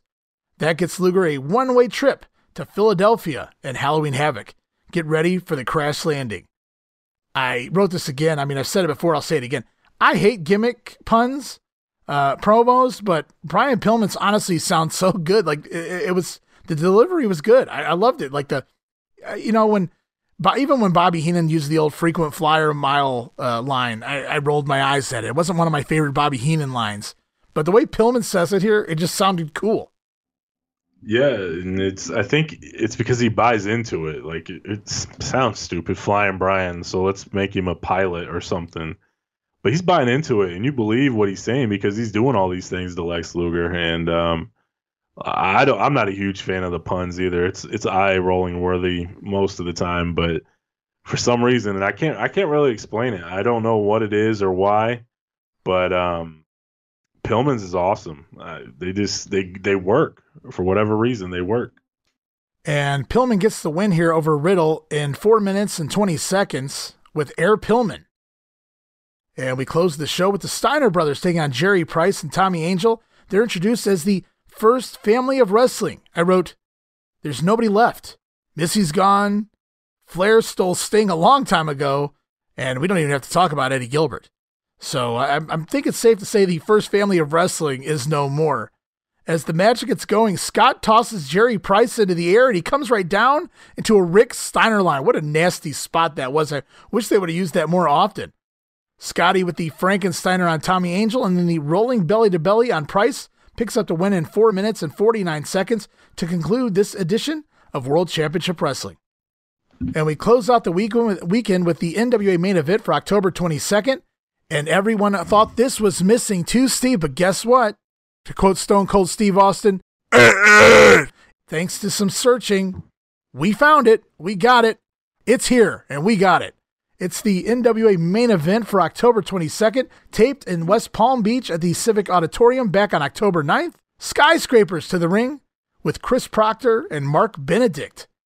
And we get Lance Russell on commentary, and he puts over the height of the job guys, which was a good point because you don't see job guys this tall very often. That Mark Benedict specifically, at least as tall as the Skyscrapers, just didn't have the same body style. No, definitely not. What'd you call it? Bubble gum? He chewed up bubble gum. Bubble gum. Yeah, he kind of has that here. But yeah, these guys are pretty tall, and I was kind of surprised to see the Whirlybird on, I think, what was it, Proctor? Yeah. You got it? I mean, it's pretty big, and they're just tossing these dudes around. A few weeks ago, Lance Russell coined the term flying foot kick or something like that. From foot kick. That's great. It's Lance Russell. Flying foot kick during an Enziguri spot. Long before it was named the Enziguri. So Lance Russell coins another one here as Dan Spivey lands the Boss Man Slam, which Lance proclaims the side saddle back slam. I'm going to have to use that one now too. Whirlybird finally on Chris Proctor allows him to land in the corner and tag in Benedict, who is 280 pounds, according to Lance Russell. Sid comes in with a flying ass smash in the corner. He gets up so high. Spivey, I don't know if Spivey shot him into the corner or if Sid just ran on his own. But Benedict's standing in the corner and Sid rushes at him and pivots in the air and kind of hits him with that old Iceman Parsons, the old butt, if you will. But he lands almost in his throat. He jumps so high with the move. I thought it was awesome. Sid with some hops here. And the spike powerbomb ends it. And they dump Benedict on his head. In 4 minutes and 32 seconds. This guy's too tall to be taking power bombs, even from two guys. It was nasty. They literally dropped him on the back of his head with the power bomb. Oh, he landed right on his neck. Damn near killed him, paralyzed him, something. That was bad. Yeah, that guy's got to at least be 6'7", 6'8" at the very least, and 280 pounds on the back of your neck with that much force. Yeah, not a good idea.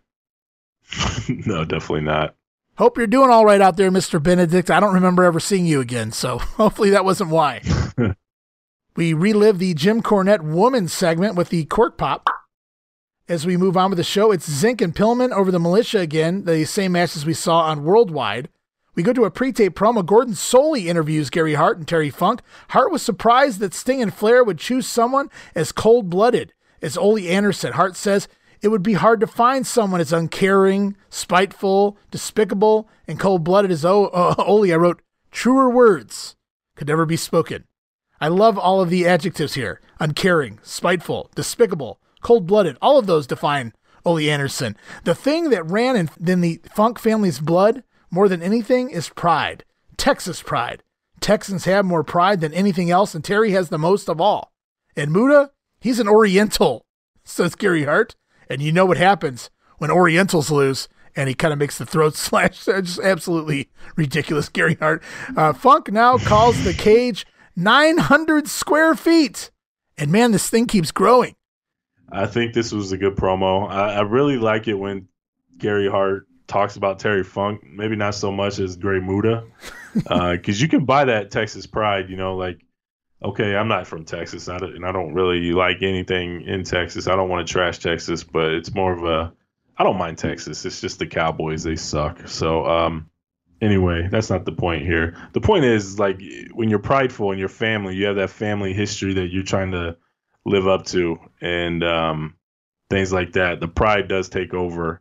And you can buy that. Anybody can buy that. Like, I may not be a wrestler or I may not do anything famous or anything like that, but I take pride in doing well because of how I was raised and what my family instilled in me. So I want to carry that on to my own kids and things like that. So you can buy into that. The reason I say that I don't really care for what he says about Muda is he's just playing off stereotypes and the vengeance and violence of the Orientals, I guess. I mean, if you listen to Gary Hart, if somebody loses something, it's off with their heads and it's time to create somebody new. And obviously that's not the truth. So I believe what he's saying when he's talking about Funk, but when it comes to Muda, let's be serious. I mean, it's just stereotypical. Yeah, he's going back a few hundred years does. Here in Japan. This is not Saddam Hussein led Iraq or anything like that.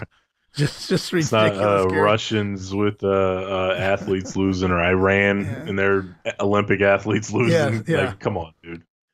It's 1989 Japan. They're a civil country. It's not like samurai warriors. Yeah, they're buying up the running United show. States, for God's sakes, in 1989. Come on. February. Masuda was buying them up. That's right. Jeez.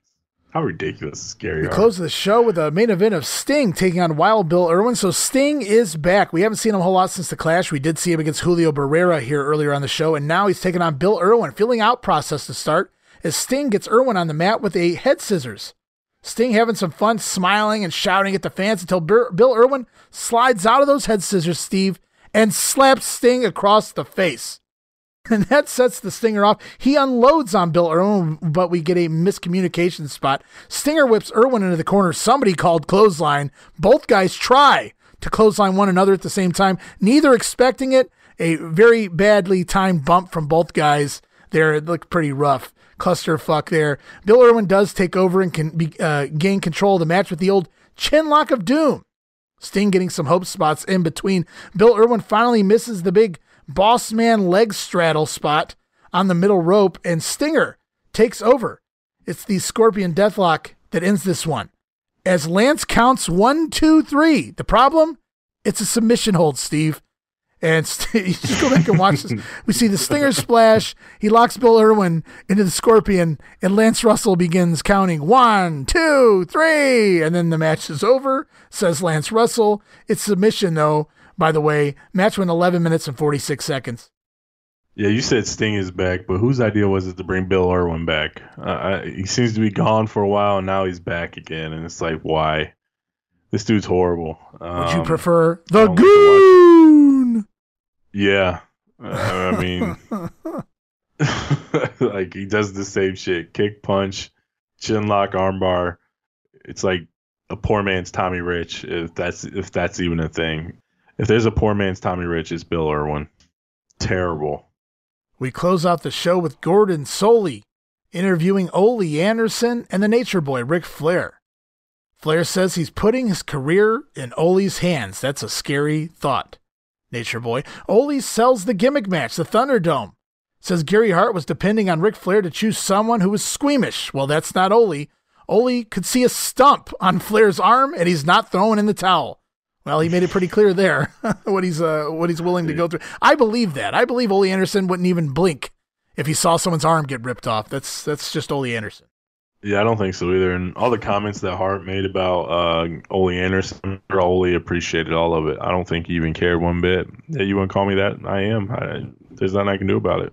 Yeah, he knows what he is.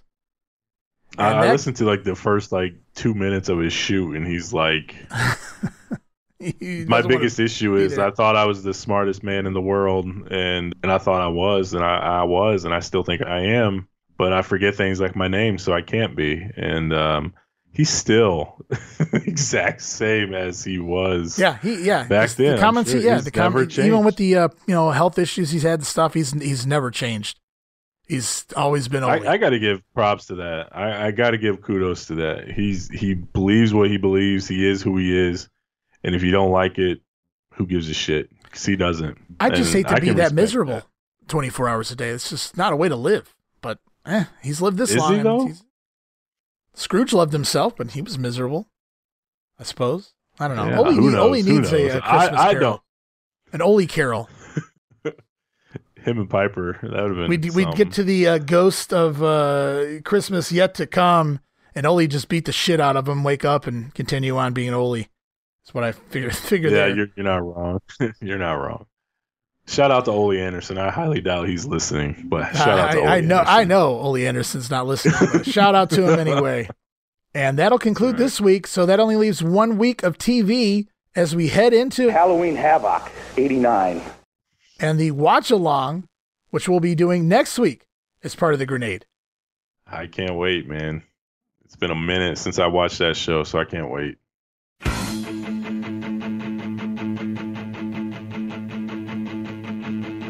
The Wrestling Memory Grenade is proud to announce the launch of WrestleCopia brand and the WrestleCopia Podcast Network, which you can find over at www.wrestlecopia.com. That's WrestleCopia.com, WrestleCopia.com. You've probably heard me mention in passing all the way back to episode 1 of The Grenade, the WrestleCopia brand. You may be asking, what is WrestleCopia? The name derives from the words wrestle, for wrestling, and copia, which is defined as having plenty or an abundance of. It's an abundance of wrestling history over at WrestleCopia.com as the podcast network gets up and running with a variety of podcasts.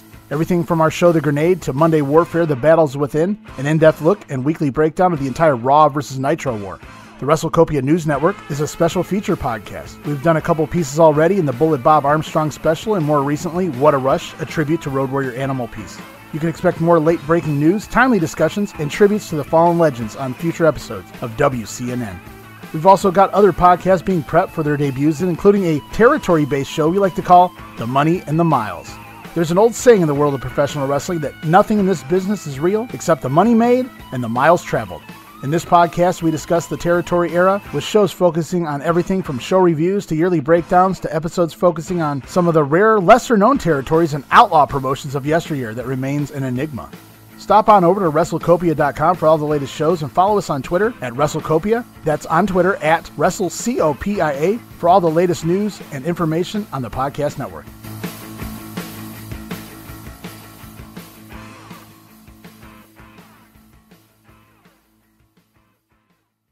And we move into Halloween Havoc, 89. weekend. And we look at the NWA Power Hour for October 27th, 1989. Kick off the show with Terry Funk. Gary Hart in his corner taking on the Italian Stallion. Stallion puts up a fight, as you might suspect, to prolong the match just a little bit because it is the Power Hour after all. But Terry Funk lures the Stallion to the floor to take control. Stallion counters a pile driver with a backdrop on Terry Funk. Stallion makes a brief comeback before Funk sidesteps, and Stallion takes another spill to the floor. Funk then drops him in a pile driver outside the ring. It was sloppy, but he gets the win. 8 minutes and 2 seconds. Just another extended squash as Funk prepares for the Thunderdome this weekend. Yeah, it was nothing special. Stallion got quite a bit of offense, which I was kind of surprised about, but especially on Halloween Havoc weekend. But it was really nothing. It was a nothing match. Yeah, of all the Stallion matches that shocked me, it was the match on one of those clashes where he wrestles Dr. Death and the match goes something like 12 minutes. And it just blew my mind the first time I saw that. Like, why is it taking Doc this long to put this guy away? But Funker gets the win here. Decisions. Yeah, interesting. I guess they just had time to kill. We move on. More Gordon Solie and WNN Halloween Havoc weekend. Gordon acts very serious. He really sells the Thunderdome as if it's a real thing here. I thought he did a really good job selling it here as we head into the pay-per-view. Gordon Solie's really been intricate in getting the match over, to be honest with you, between his interviews he's done with some of the guys involved and then just these WNNs when he talks about Thunderdome. It's like a different level of selling it versus Jim Ross and some of the other guys. Yeah, I agree with you. He just looks at things differently. He looks at it from like an athletic standpoint as far as, like the Pillman and Luger stuff. And then when it comes to this Thunderdome, he really, really intensifies the importance of the Terminators. That's his focus of the match.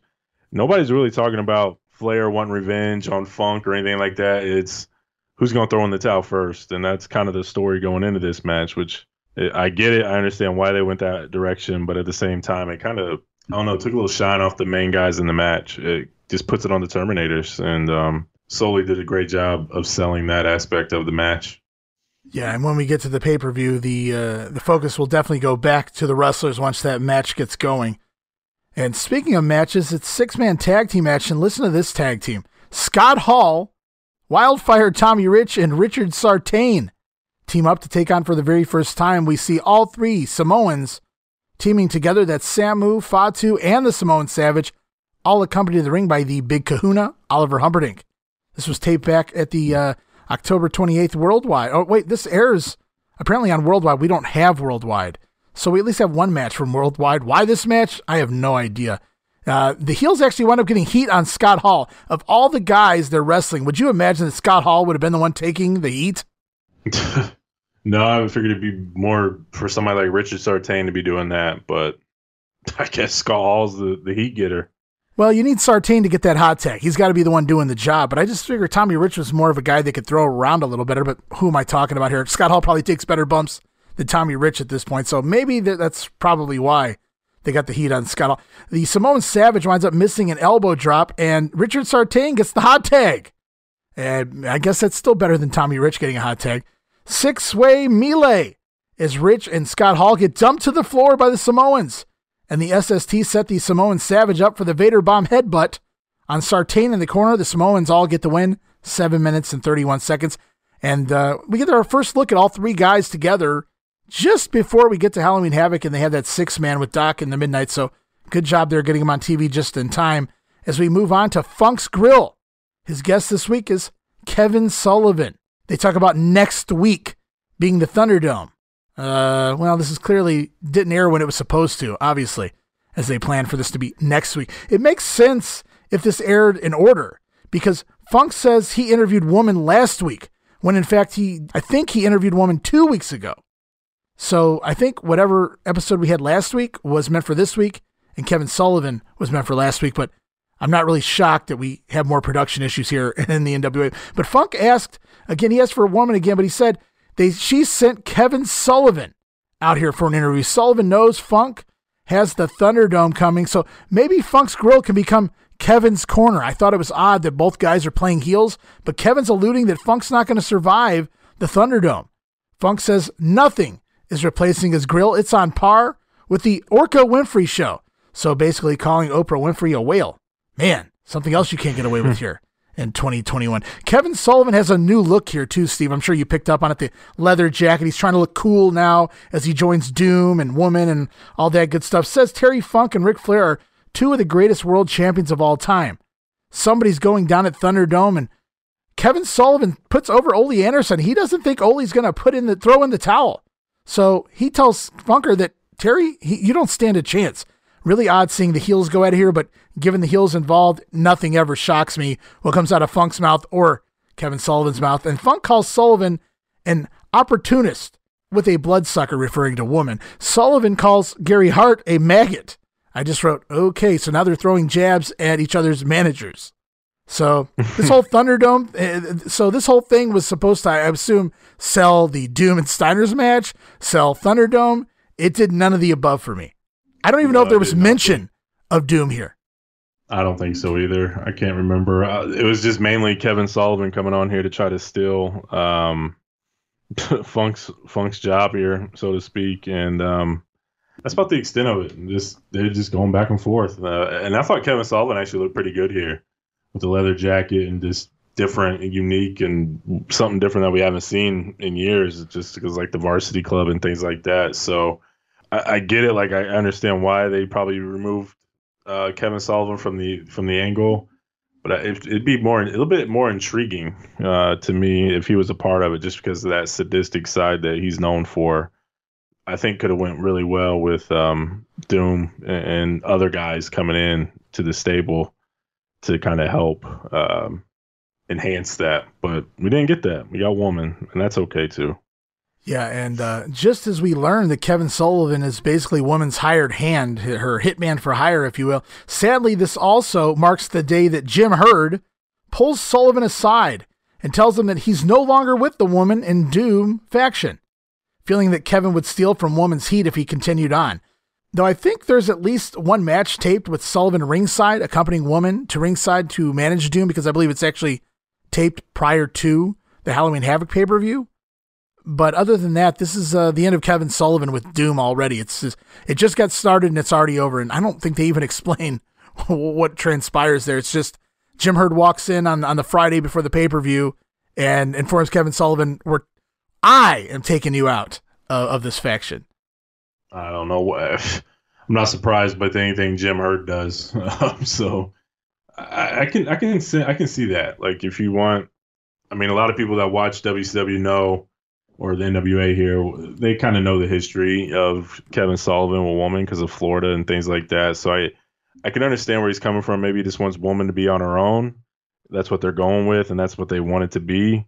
So with Kevin Sullivan, he's obviously better on the stick. He's better, he knows how to talk and things like that. So it can take away from her, and I understand that. But at the same time, I think Kevin Sullivan would have done pretty well inside of the stable here with Doom. Main event this week is Road Warrior Animal, accompanied the ring by Paul Ellering, taking on Dan Spivey. Hey, Blaze, little howdy doody on your coconut. Ho, ho. And Spivey has Teddy Long in his corner. Sid and Hawk are reportedly barred from ringside for this match. I wrote pretty fun, lots of heat, a very loud crowd, very into this. This is a one-on-one situation, so we still haven't seen the two teams go at it just yet. Back and forth as Dan Spivey bails when Animal controls each time repeatedly throughout the match.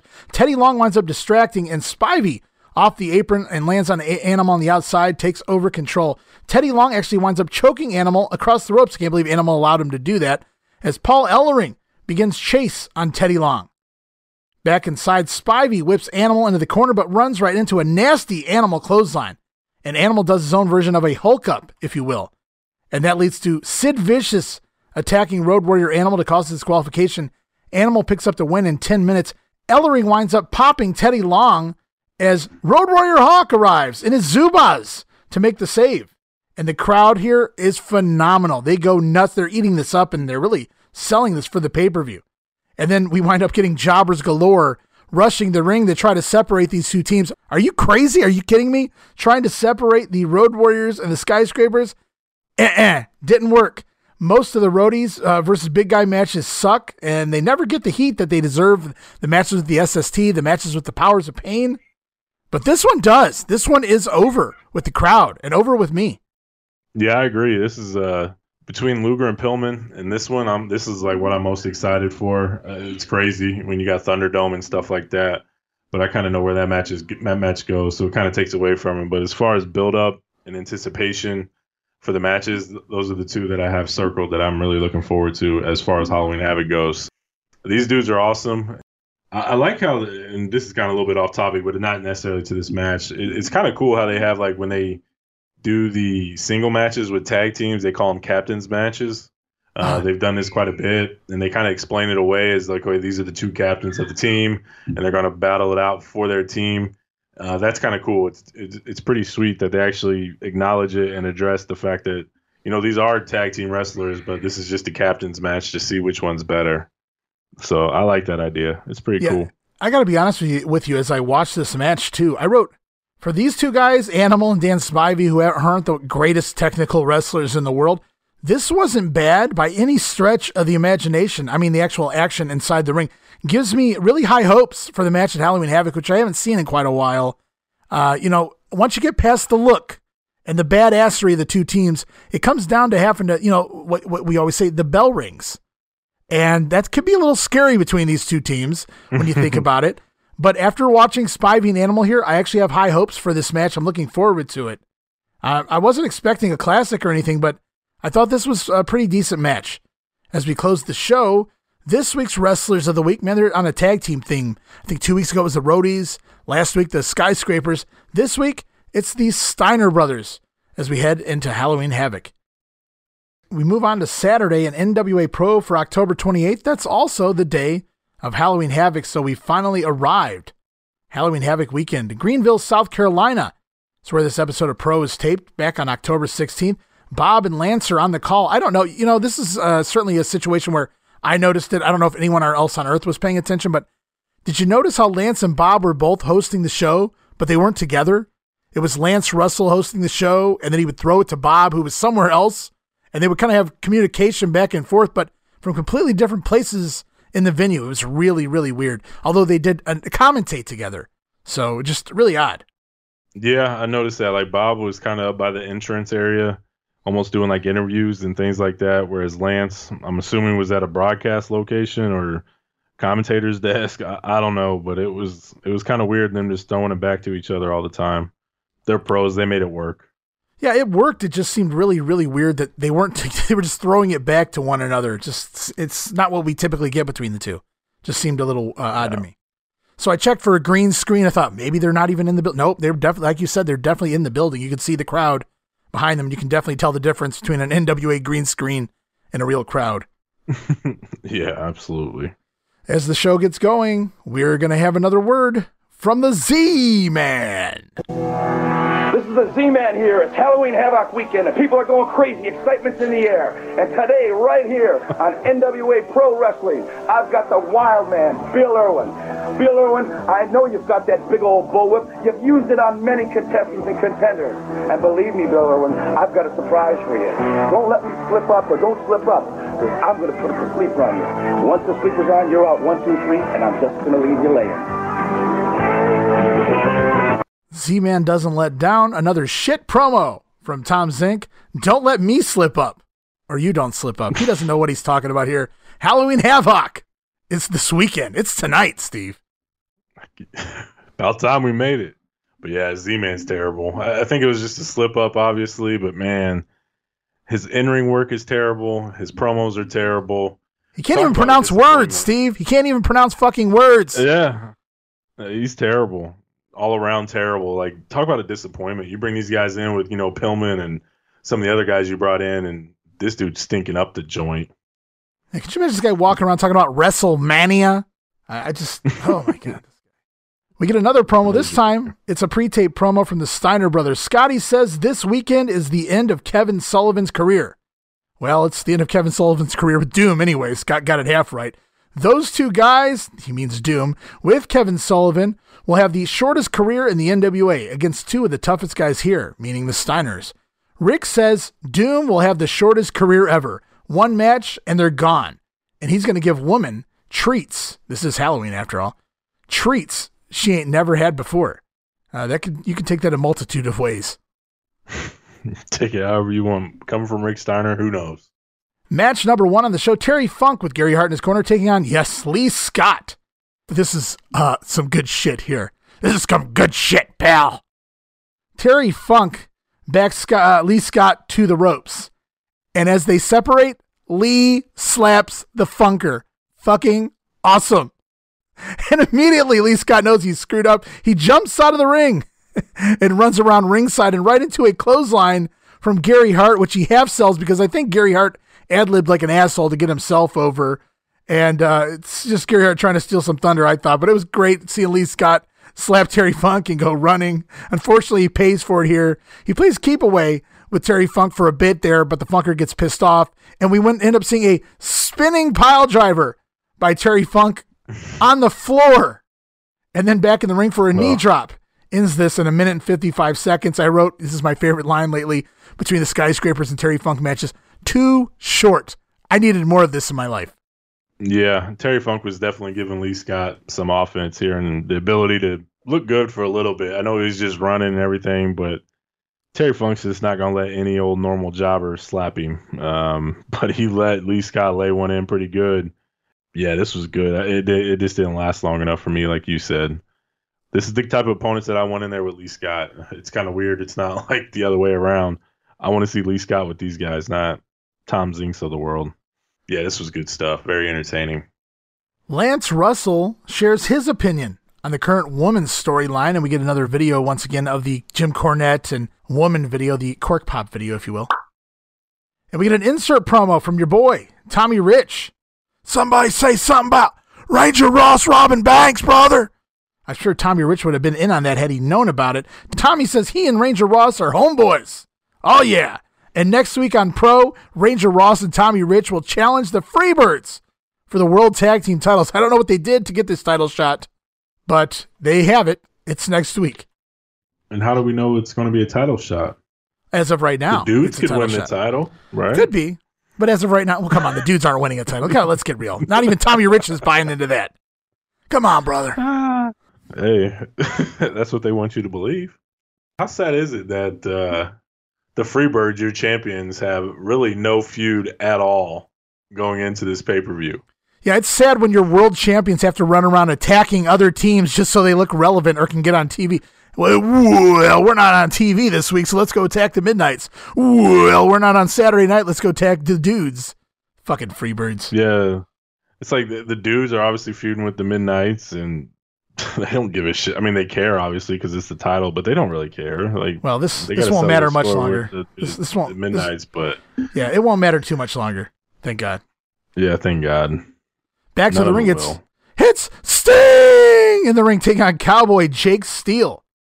The Stinger splash and the Scorpion ends this one as Sting falls over while applying the Scorpion, but it was enough to get the submission anyway.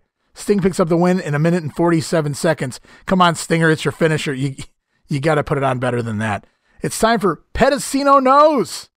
He talks about the wrestling priest, Friar Tormenta, in Mexico. This is actually the guy that Nacho Libre, the movie with Jack Black, was based off of. There's actually a gentleman who ran an orphanage of over 80 children and wrestled on the side in order to help pay for that orphanage.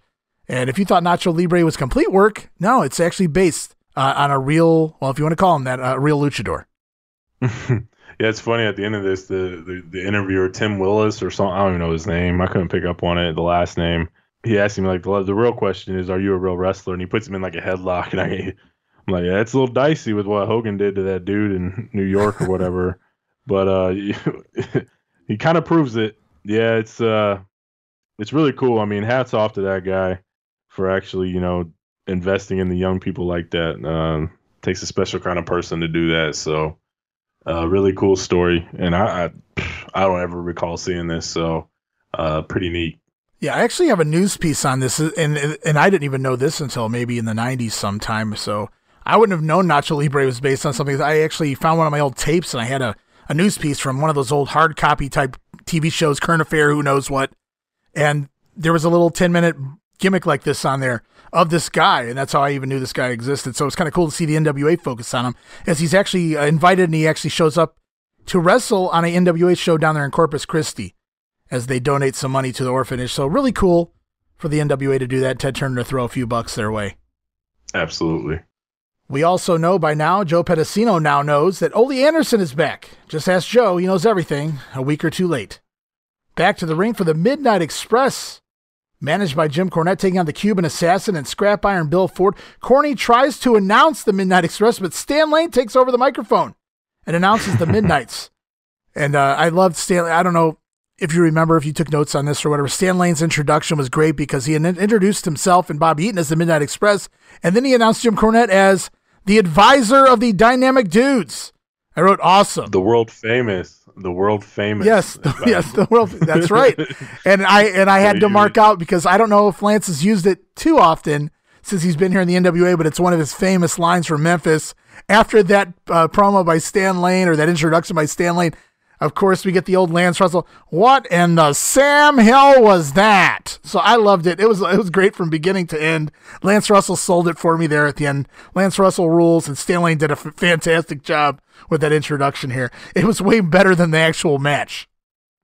Oh, yeah. And it's just one of those little things that Cornette's great at implementing into his stories. I mean, what else can you say? He's really good at what he does. He just can't get out of his own way. Lance Russell and Bob Caudle talk about the issues between the Midnights and Jim Cornette throughout the match. Stan Lane winds up nailing a Russian leg sweep, and then it's a rocket launcher from Bob Eaton that finishes off Bill Ford in 5 minutes, 15 seconds. Post-match, the Midnights ignore Jim Cornette when he tries to celebrate with the team. So there's all sorts of issues in Camp Cornette right now as we're moving into the pay-per-view. Promo time. Bob Caudle with Terry Funk and Gary Hart. Gary Hart calls the Thunderdome cage with the electrified top. The top? There's no top to this cage. The most ill-conceived and evil idea in the history of wrestling. Funk says the KFC Corporation is scared because there's a new fried chicken in town. Philly fried chicken. The Flair fried chicken. Terry then goes into his, there's lots of, what's that? Yeah, it's cheesy, but it's Terry Funk, so it's moderately acceptable, I feel anyway. Yeah, I agree. Now, maybe this not so much. Terry says there's lots of dance crazes started in Philadelphia, but the new one is going to be the 10,000-watt boogie. Gary Hart says, adding liquid, sweat, or mist to the electricity, wouldn't that make it even more deadly? He's implying they're going to try to get their opponents wet and then electrocute them, possibly to death. They have been trying to murder Ric Flair, so it's quite possible at this point. They even ponder, what if Ric Flair is misted and pushed into the electric cage? What will Ole do then? He will throw in the towel, says Gary Hart. And Terry Funk continues to pimp that line, never say die, electrify. Steve?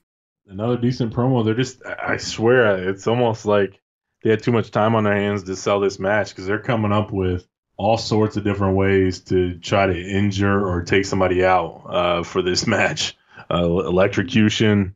I mean, just everything. So they're bored. I really think they're ready to get to this match because they're just throwing things out here at this point. Yeah, it does feel week to week. It's like, well, we talked about stumps last week, so what can we talk about this week? We talked about broken bones and stumps, and we haven't talked about anybody getting electrocuted. What if you had water? Then you basically murder the guy. Yeah, pretty much. I mean, it's how it feels.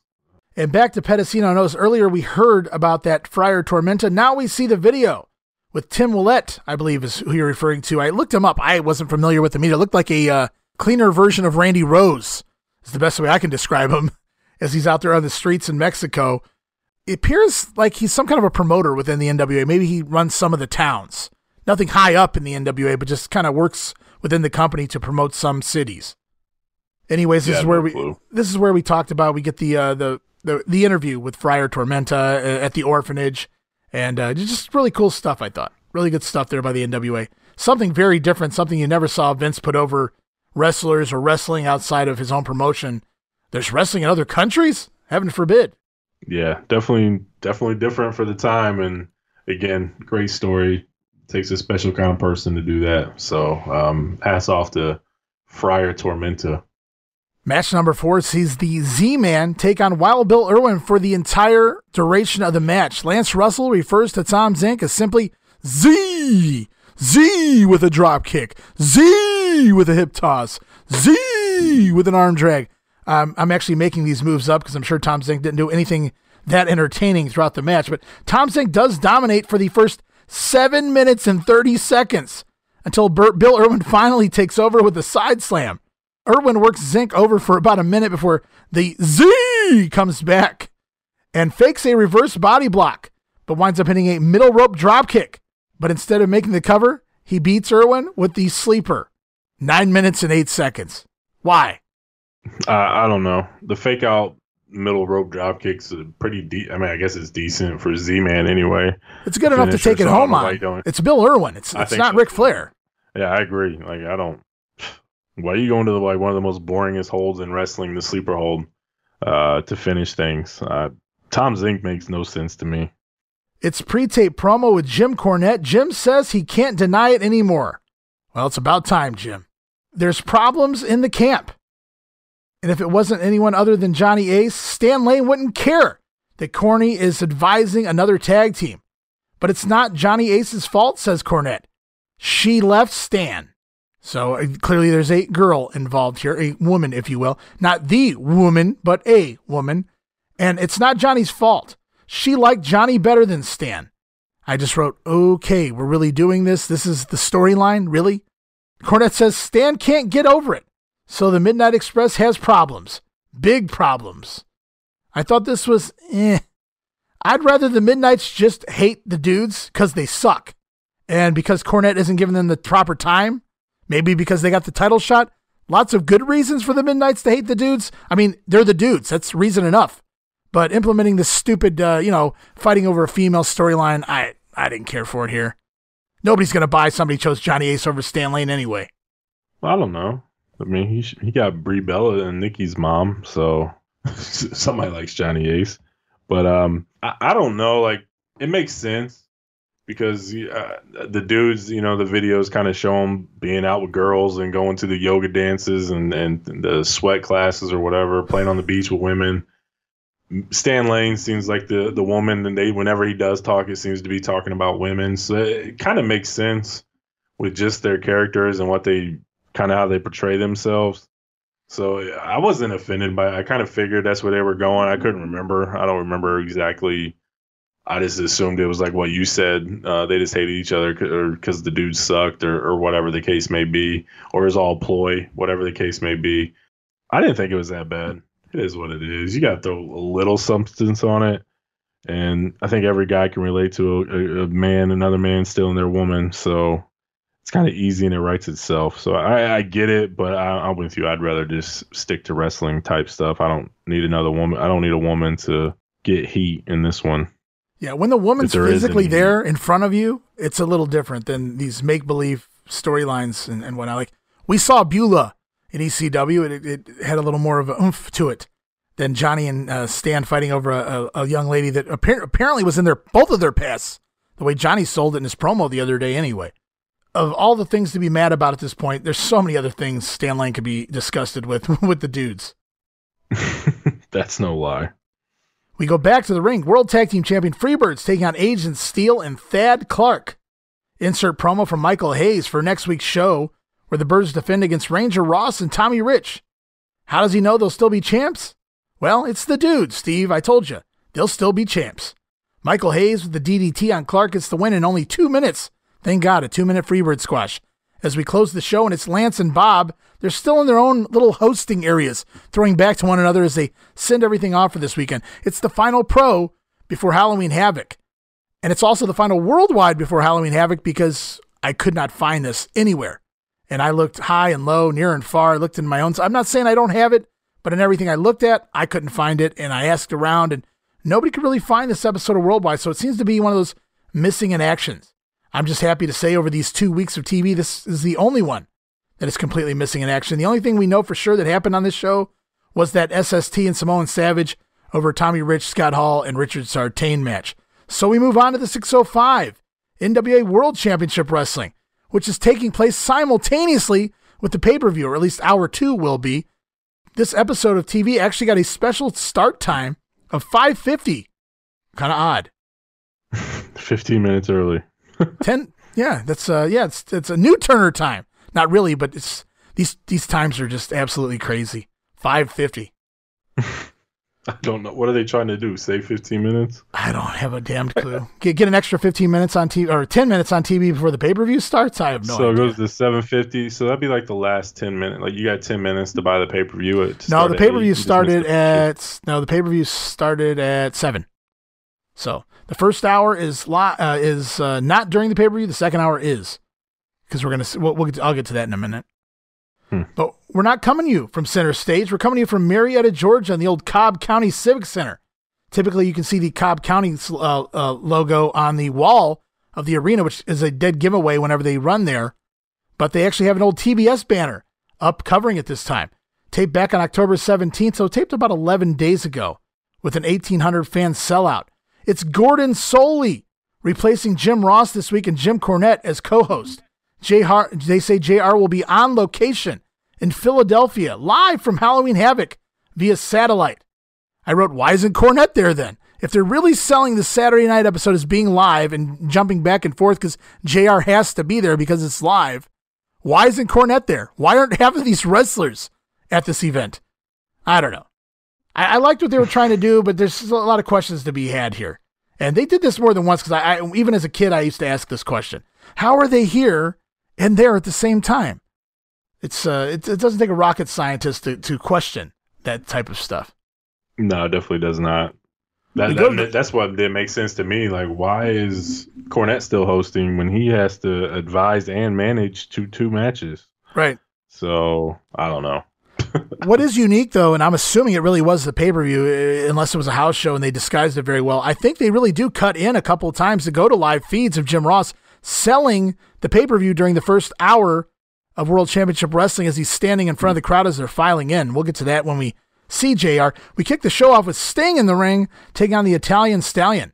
And the Stallion plays the heel tonight. He puts up a bit of a fight, but it's the Stinger Splash Scorpion Deathlock ends this 6 minutes and 22 seconds. It's off to highlights of the Lex Luger and Flying Brian Pillman feud before we go to a pre-tape promo from the Total Package. Well, Lex Luger, of course, is a man of massive ego and sometimes massive excuses. Yeah. But what we're going to do right now is Luger had some comments following that altercation that I think all of you will find most interesting. Let's hear these words from Lex Luger. The moment of truth has arrived. It's what I call the real deal, Brian Pillman. The exhibition season is over. This is the regular season. This is what professional wrestling is all about. And Brian Pillman, you need to learn some respect the hard way for the Total Package, Lex Luger. And it comes down to this. I'm unbeatable. You're going to have to go down in Halloween Havoc. I like the line. Exhibition season is over, Steve. This is the real deal. It's for the title, and it's on pay-per-view. It's Flying Brian's really, outside of the Norman stuff, this is Pillman's biggest match to date, no doubt about it. Yeah, absolutely. Great analogy there by Lex Luger to, like, he's been here before. He knows he's been here before. Now it's time for Pillman to step up to the regular season and the Super Bowl type deal. These are the big time matches that you came to the NWA for, so it's time for you to deliver. So let's see what you got. So, great work by Luger here. So we hear from the total package, and we see Flying Brian in the ring taking on good old veteran Pat Rose out there. Nice baseball slide dropkick here by Pillman in the match, and it's Air Pillman that picks up a win in 6 minutes and 14 seconds as he prepares for the biggest match of his career tonight on the pay-per-view. Dr. Death, Steve Williams out next to take on Joe Cruz. Dr. Death rocking that Bad to the Bone theme song as he finishes Cruz off in 2 minutes and 45 seconds with the Oklahoma Stampede. And it's right back to the promos as Gordon Solie. One last interview with the Nature Boy and Sting before their match at Thunderdome. Oh yeah, and the Terminator, Ole Anderson, is with them as well. Fair warning, Ole's lost his voice, but he still does a tremendous job compared to Sting. Joining me now, the Sting, Ric Flair, the World Heavyweight Champion, and Ole Anderson. It's just a matter now of a very, very short period of time when you move into the Thunderdome. The Thunderdome, I'm going to try and compose myself and be really quiet right now so everybody can understand what I'm saying. And every time I start to do that, I start to think Halloween Havoc, and I start to think about the Nature Boy and the Great Muta and Gary Funk, and I don't care who else is in the ring, Terry Funk, Gary Hart, and then I start yelling and screaming, and everybody says, Sting, you said you were going to be quiet. Well, now you understand just why I can't be quiet, because we're talking electricity. Woo! Ha ha! Brother, look at that body. You tell me the thing isn't ready, Hart, and I'll kiss you, you know what. Tonight, a couple hours from now, we're going to walk that aisle. Looking better than we've ever looked before. Thunderdome, blood, sweat, tears, you got them all. And you know what we got? 275 pounds of designated Terminator by the name of Ole Anderson. I've been excited all week long, and I finally lost my voice just thinking about how many ways we're going to cut up Gary Hart, Mr. Muta, and Terry Funk. Terry, you're a great wrestler. You might as well wave goodbye because it's going to be the last match.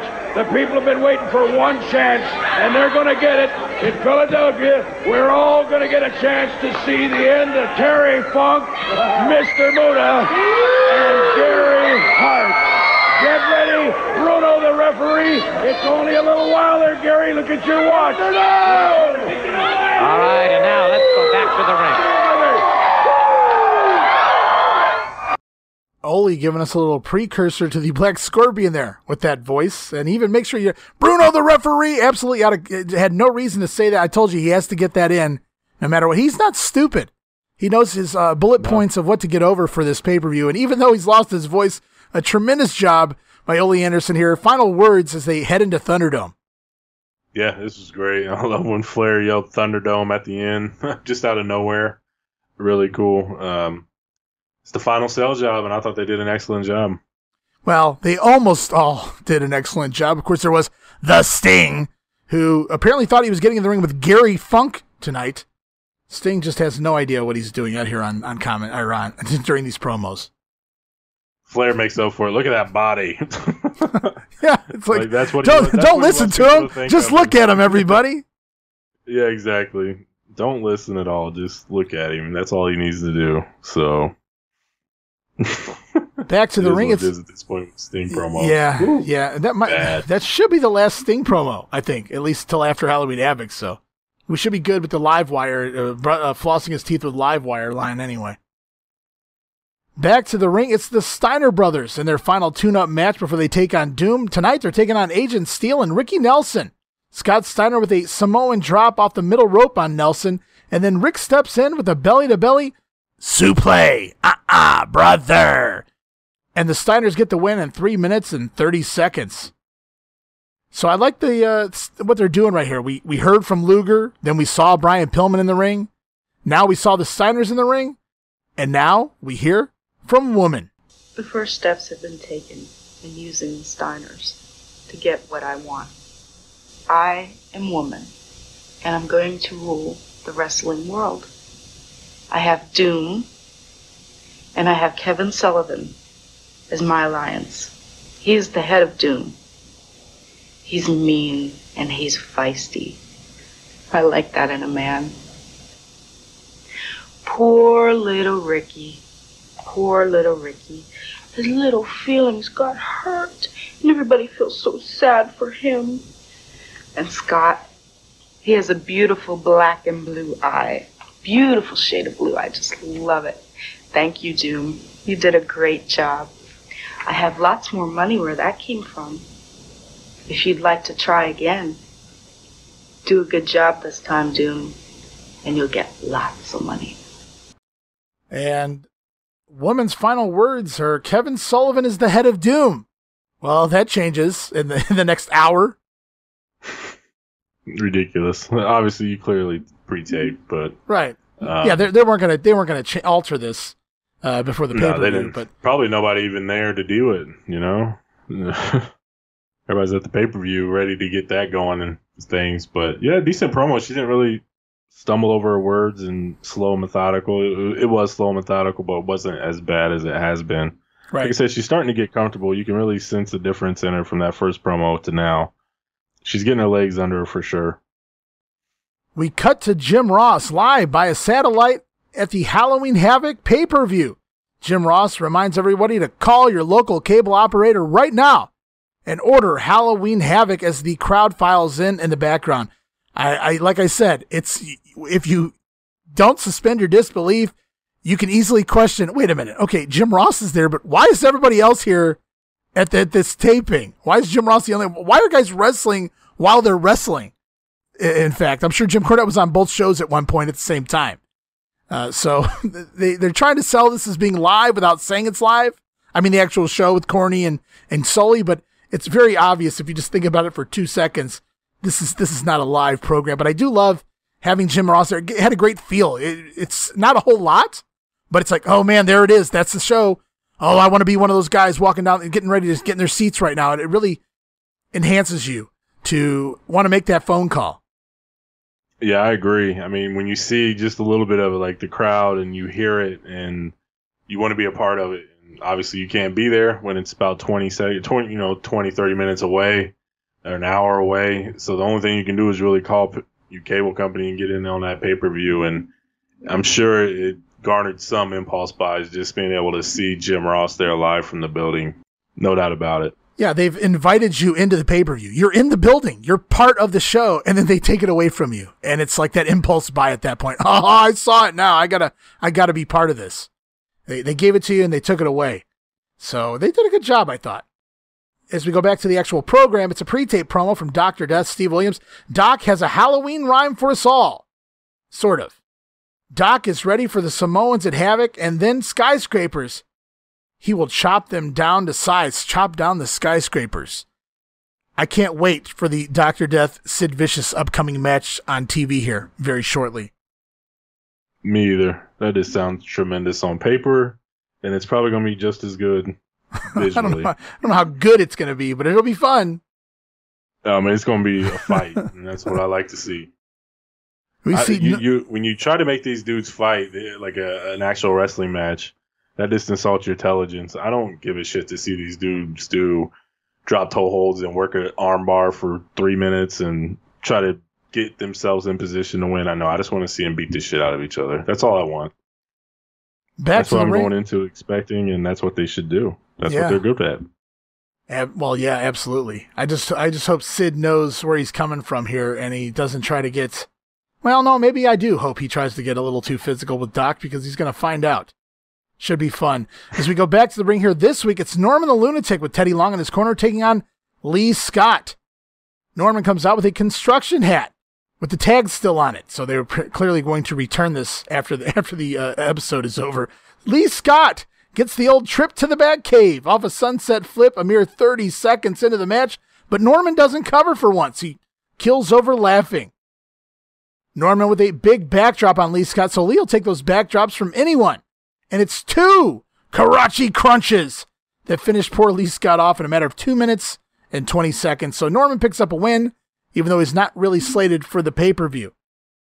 2 of Long's men that are slated for the pay-per-view are the Skyscrapers, and they're in action next, taking on Mark Kyle. Shout out to Killer Kyle, one of Steve's guys from Smoky Mountain, teaming with George South here this week.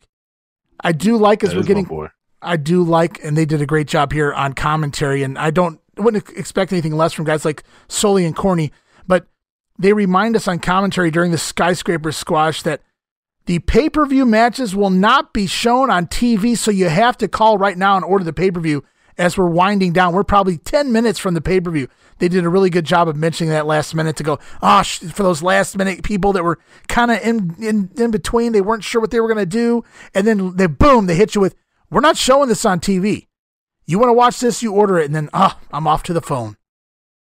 Yeah, and they said the same thing about the Bash, and they didn't really show the matches. They showed highlights that you're supposed to show or things like that, and it took a week or so to get those. But they didn't show any full matches, and that's a far cry from what they did with Chi-Town Rumble. So if you was getting happy because that was going on early on in the year, you ain't getting that now. So you better buy the pay-per-view and enjoy, because that's what you're going to get. The Skyscrapers pick up a win here with Sid with a whirly bird. And then Dan Spivey follows up with the spike power bomb and the pin on Killer Kyle in 54 seconds. We go back to Jim Ross one final time.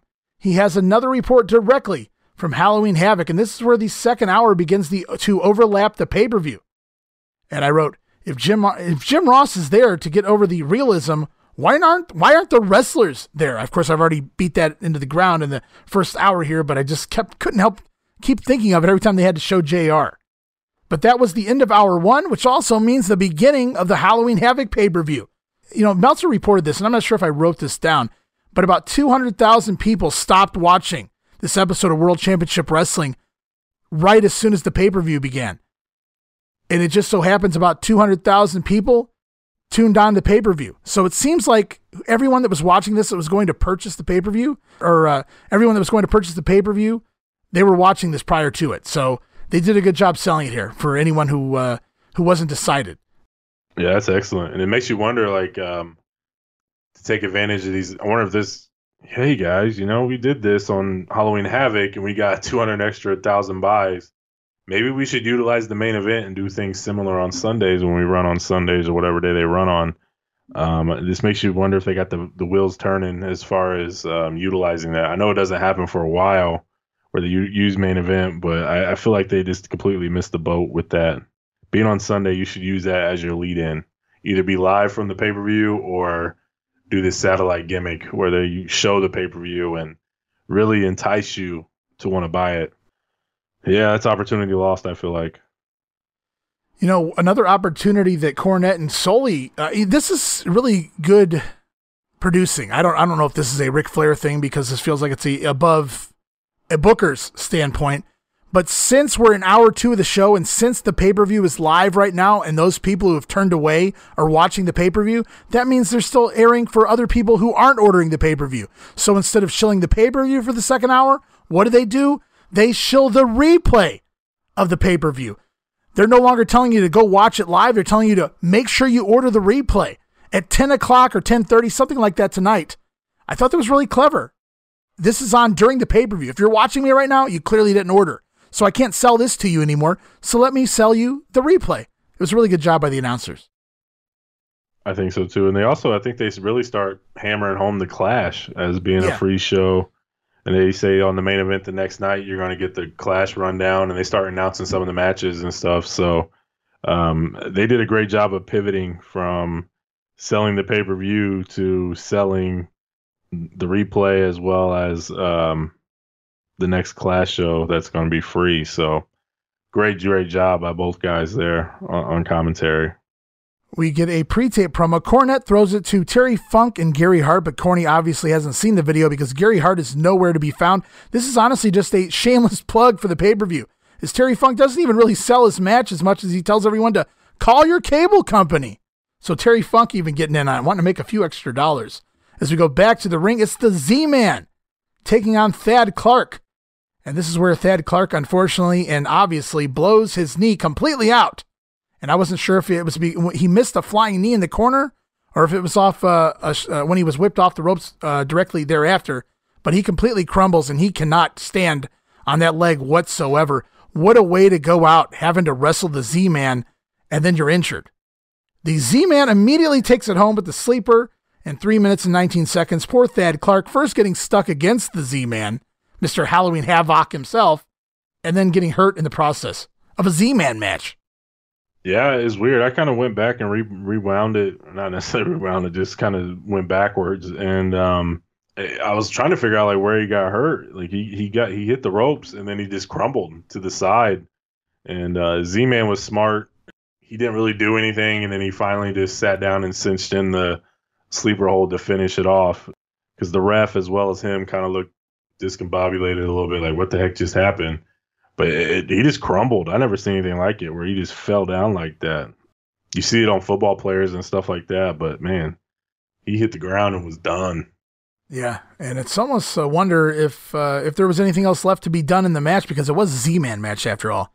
So Thad got lucky there. He's very lucky it wasn't 5 more minutes of arm bars. Well, I mean, he's very lucky it wasn't a skyscrapers match or something along those lines. I'll tell you that.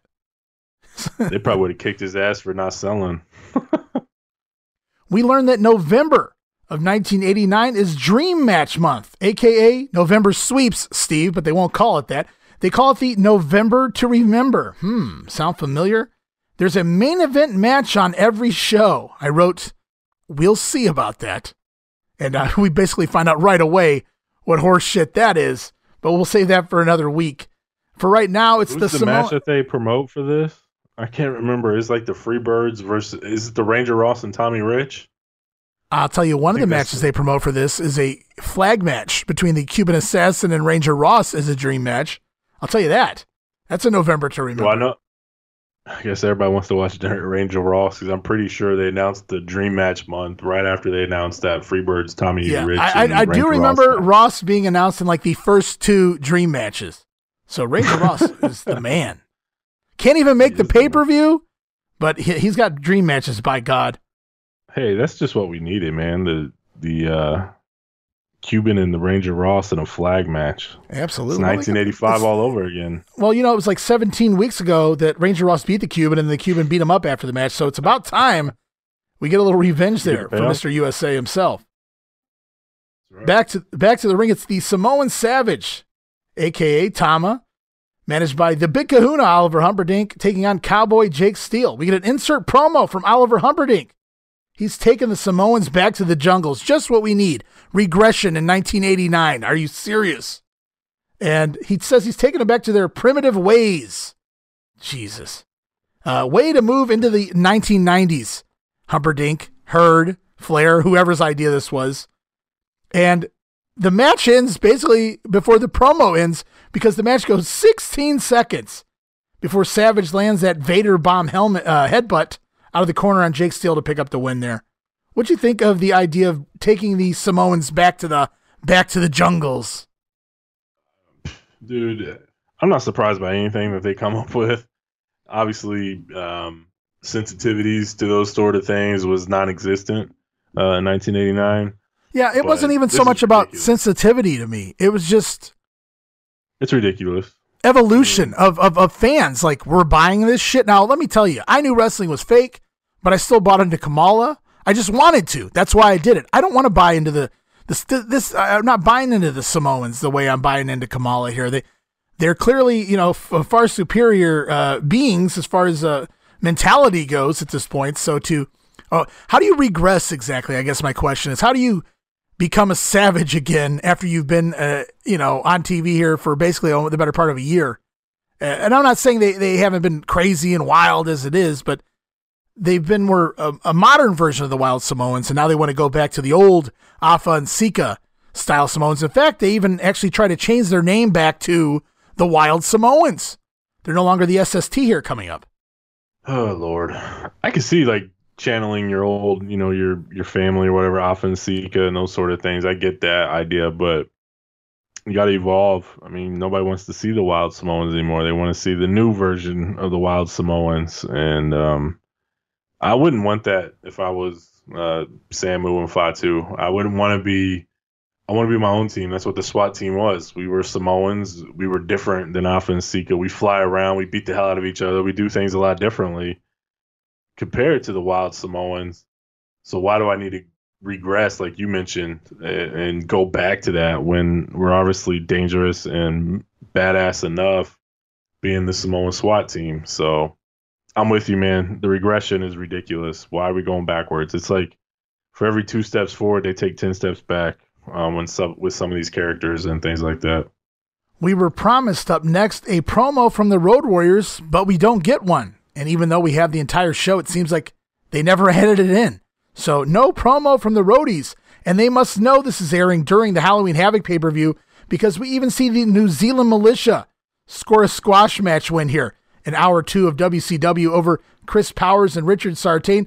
Double gourd buster ends it on Powers in 7 minutes. A 7-minute New Zealand Militia squash. Talk about trying to eat up clock. That's all that is. This show dragged, I felt like. And I know you're going to have a comment coming up here towards the end, but it dragged and dragged, especially the second hour. It was so slow. I thought initially they did a good job of, like you mentioned, have a promo from Libre, then we see Pillman, and we're pushing towards that pay-per-view buys and stuff like that. Then all of a sudden the wheels fell off, and I get it.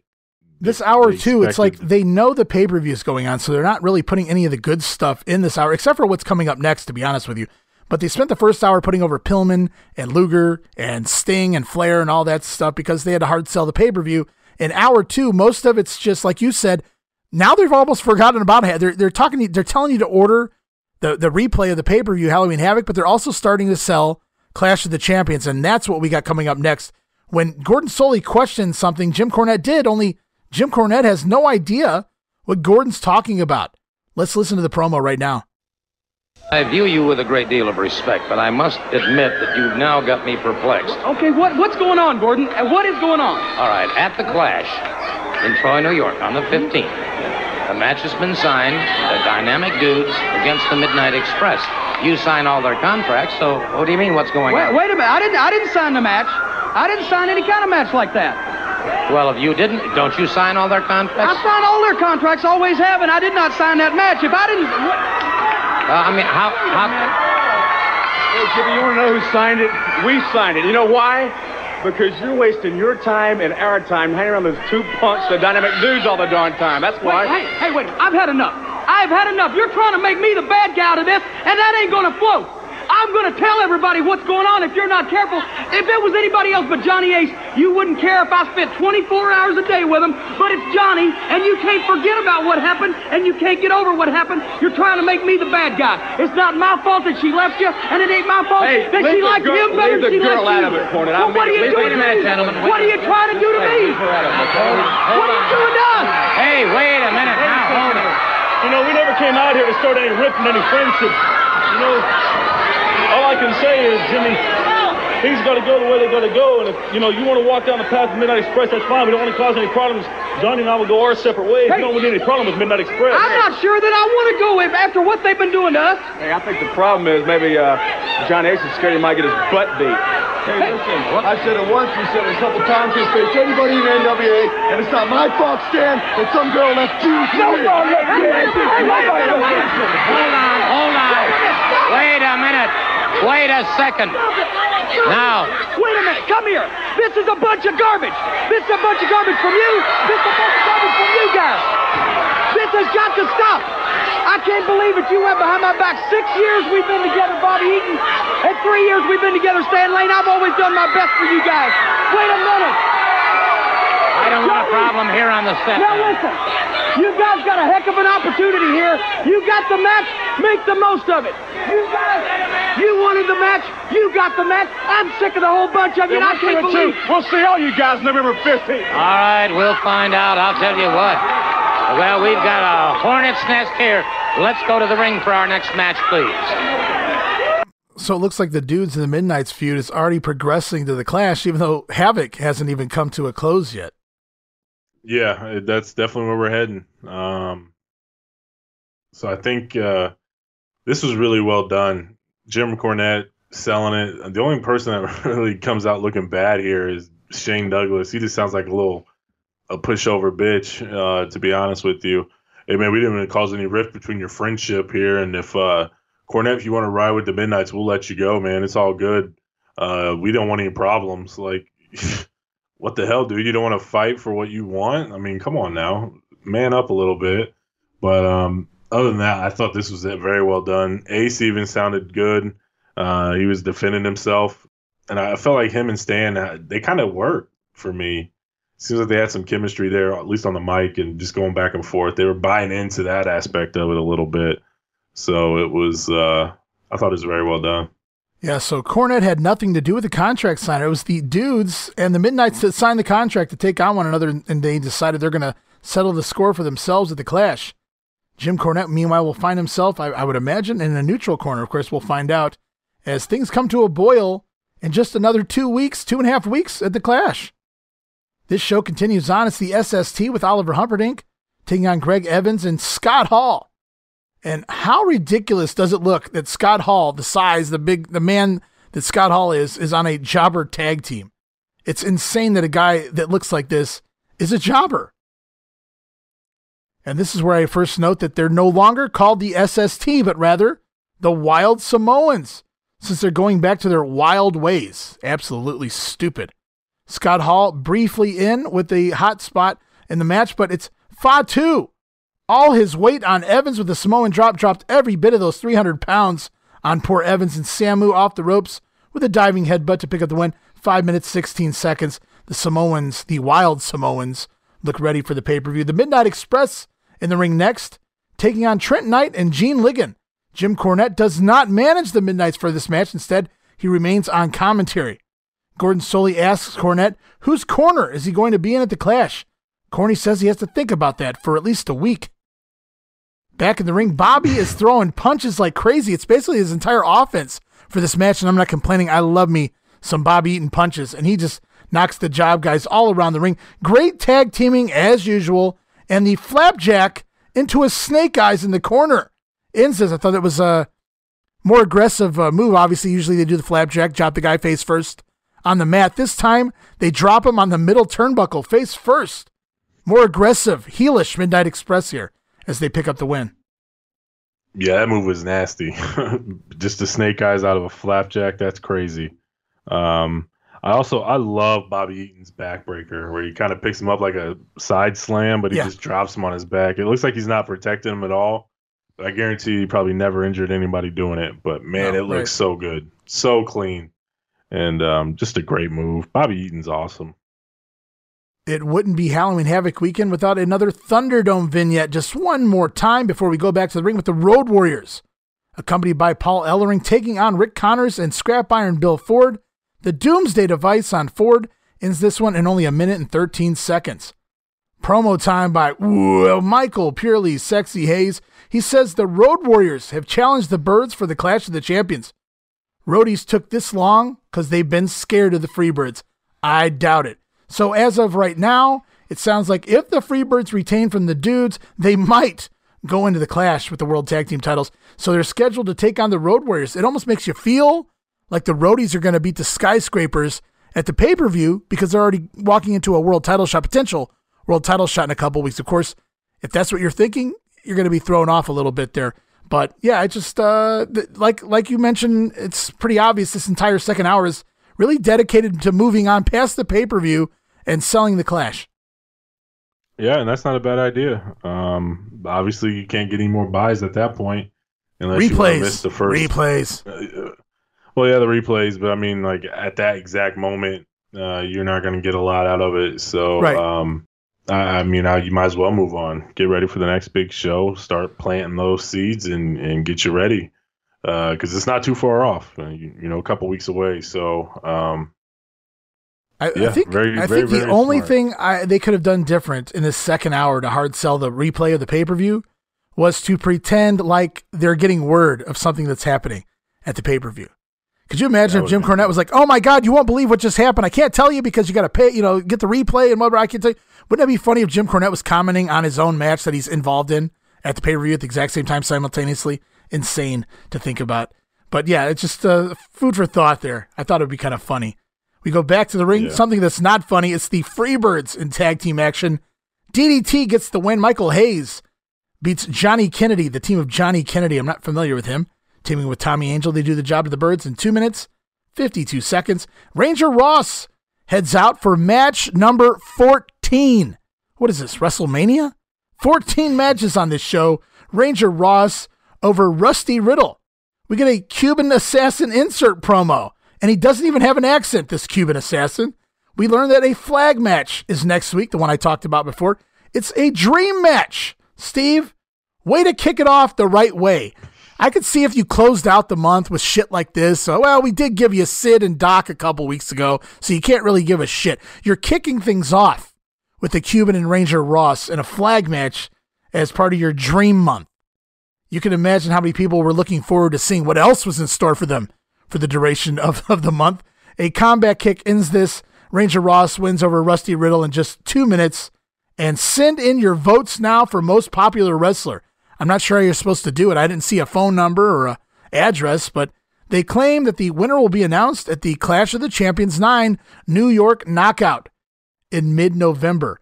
And that concludes the final episode of World Championship Wrestling before Halloween Havoc, which they once again remind you will see nowhere else but pay-per-view. Yeah, that's it. I was Ranger Ross and Cuban is that's what I was curious your take on. That's your first dream match. Who thought that was a good idea? Come on, Rick. No, I can't even blame Rick because it's more Corny and Sullivan doing this, I think. Yeah, I think if it would have happened like right after the Cuban attacked him after the match with the flag and everything, if it happened right then, right, like a week later, it would have made more sense. But it's been like a month since that happened, and like nobody even cares anymore. So if this is your idea of dream matches, I don't think anybody's dreaming up Ranger Ross matches when you got the Steiners, the Skyscrapers, the Roadies, Pillman, Luger, Sting, Flair. Like the roster is deep. There's a lot of good talent on there. Nobody's thinking about Ranger Ross or Cuban Assassin, who's been jobbed out the whole time he's been here. I'm not buying it. No, I don't get it, and I don't know why. And I'm in a complete agreement with you. I don't understand why it took this long to follow up on that attack. It makes no sense. We're going to close out this edition of The Grenade with NWA Main Event for October 29th, the day after Halloween Havoc. You won't believe this, Steve. It's a complete throwaway show because it's the day after the pay-per-view. They don't have any new tapings yet, so there really isn't anything here necessarily worthwhile, although you might argue the main event is something unique or different anyway from what we usually see. You won't believe this, though, Steve. It reaches a 3.5 rating. The highest rating for the main event, which was way back in April of 1988, was a 3.7. This is the highest rating since that time. You go back damn near, a year and a half. Yeah, over a year and a half ago before they even saw anywhere near this rating. And it's, again, a throwaway show post-Halloween Havoc. You have to wonder if people were tuning in, hoping to get a glimpse of some of the video footage from the pay-per-view, would be my guess. Yeah, like over on the Monday show, there's like a 0.2 bump. 0.3. Or 0.3 bump after a pay-per-view. So it definitely makes sense that, people were tuning in to hopefully, like you said, see what Thunderdome was all about, see if they can get anything, highlights, whatever they can get from from Halloween Havoc. It just makes you wonder if that's why people tuned in. Because also, you can also look at it as they did a tremendous job of selling this show. The big matches mattered. The top 4 or 5 matches all had some sort of story going in. Almost all of them, outside of probably Z-Man and Rotunda, had some sort of story that was significant, and they had angles and things like that. So I think this is one of their better hyped up shows. So that the intrigue and everything was there. So it makes sense that they had that huge rating for main event. People wanted to see it. Whether they bought it or not is the question, but obviously people cared and they was interested. That's the only reason I can think of, like you said. So this being 24 hours removed from the pay-per-view and taped before the pay-per-view, there's really no mention very much of the actual Halloween Havoc pay-per-view itself. Instead, it's hard selling the upcoming Clash card as Jim Ross runs down the entire Clash card. Here on the main event, we go to the ring with Samoan Savage taking on Bob Cook, Oliver Humperdinck in the Samoans corner. This was taped back in West Palm Beach on October 9th. This actually may have aired as part of the October 14th main event, but being so close to being taped on the 9th, I think this was the week it aired here, October 29th, as the Samoan beats down Bob Cook. Cook gets slammed into the rail and then smashes him with the steel chair. I wrote, is this no DQ? Right in front of the referee, Bob Cook getting manhandled, whipped into the guardrail, chair shots, and still the match goes on with arm bars and chin locks galore. And then, of course, Cook takes that Bret Hart chest first bump in the corner, and the Vader bomb into the diving headbutt ends it. Nice spot there as the Samoan picks up the win in 5 minutes and 42 seconds. We relive the Z-Man versus Bill Irwin match from NWA Pro. I'll spare you there, Steve. The Z-Man gets the win with the sleeper. And we close out the show. This was unique. I hadn't seen this match before. It's NWA World Champion Ric Flair defending against Captain Mike Rotunda. A different match. It's not somebody we typically see Ric Flair in the ring with. No, definitely not. If anybody's going to get a good match out of Mike, it's going to be Flair. And I can see them getting on the mat, wrestling a little bit and things like that. Fun start of the match as Ric Flair tries to hip toss, but Rotunda turns it right into an abdominal stretch right out of the opening gate. Now, typically, I shit all over Rotunda's abdominal stretch spot, but I loved it because it really came out of nowhere. Flair right off the bat whips Rotunda the ropes, goes for a hip toss, and Rotunda immediately turns it into an abdominal stretch. Something different, and Flair escapes to the floor. Ric Flair looks a little perturbed here as he tries a monkey flip, but Rotunda counters that too, drops Flair down, and rolls it over into a Boston Crab. Really good stuff here early on from Mike Rotunda. He's pulling some things out that we really hadn't seen before. So Ric Flair bringing the best out of Captain Mike here. But Flair escapes that as well and again goes out to the floor to regroup. Back inside, finally the Nature Boy works in a hammerlock.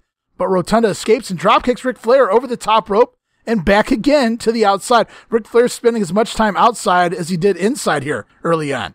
Captain Mike works over the Nature Boy on the rail outside and then back inside for... This is where it kind of slows down.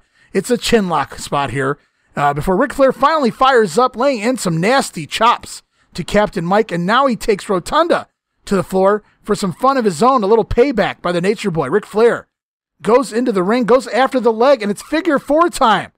But Mike Rotunda fights it off and gets to the rope for a rope break. Really good back and forth stuff here. Rotunda goes to the Nature Boy's eyes and nails the right off. But instead of covering, he has to go for the big finisher, the airplane spin, which only gets a 2 count. I think he would have been better off just going for the clothesline after or going for the pin after the flying clothesline there, the right off. But instead, he decided he needed to get in that airplane spin spot. Flair probably hadn't seen that in about 10 years. We go into the finish. It's the old one of Flair's favorite spots where the two men are on the ground and we bridge up into the backslide. It's Rotunda who looks like he's getting the best of it, but Flair switches it around, and it's Flair who lands the backslide and gets the win in 13 minutes and 54 seconds. Easily the best thing Rotunda's done in months. It was a fun match. Yeah, Mike can go when he's challenged. Like he had decent matches early in the year with Rick Steiner and Doc and things like that. It's just when he's in there with jobbers and no investment at all, he doesn't really care. So his work lacks, aka his entire WWF run outside of probably Money Inc. And I'm not even a fan of Money Inc. It wasn't like they were lighting shit on fire either in those tag team matches they were in. I think I agree with you. He does need to be motivated. He has to be in there with the right guy that's going to push him to do more than what he chooses to do. I agree. Yep.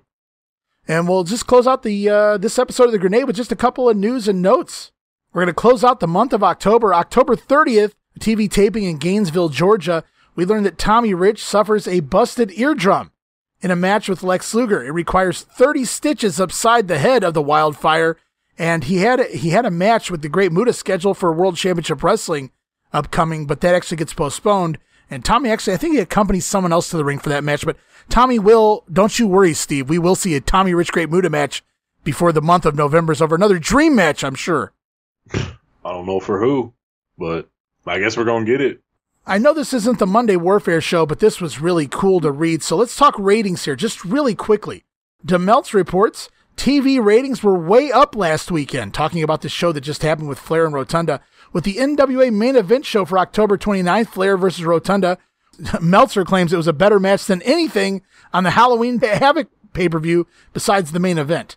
As I mentioned already, it drew a 3.5 rating, which is the highest rating in the NWA in that time slot since Sting and Luger and Wyndham versus Flair and Anderson and Blanchard in a 6-man tag team match going all the way back to April of '88 when it drew a 3.7.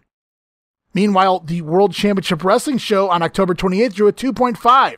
Meltzer claims it's misleading because the first hour drew a 2.7. And then I mentioned when 200,000 homes tuned out, it went down to a 2.5 during the second hour, but that's about the same number of homes that tuned into the pay-per-view. While Power Hour did a 2.1 on the 27th, tied for the second best rating ever. Meltzer claims that Sunday show, the main event, probably had the highest NWA rating in competition with the NFL in years. That's another good point here because this is October, whereas the last high rating for the main event was in April. No competition with the NFL then. So it looks like Ric Flair's booking's starting to work here. It's not like a fluke when in your entire weekend, the ratings are up. Yeah, I think it goes back to what I mentioned just a little bit ago. I think the intrigue and the excitement going into Halloween Havoc really, really made a difference here. And people were just excited to get that final build. Saturday, you got to maybe see some of the action, not necessarily the action, but you seen Jim Ross in the building.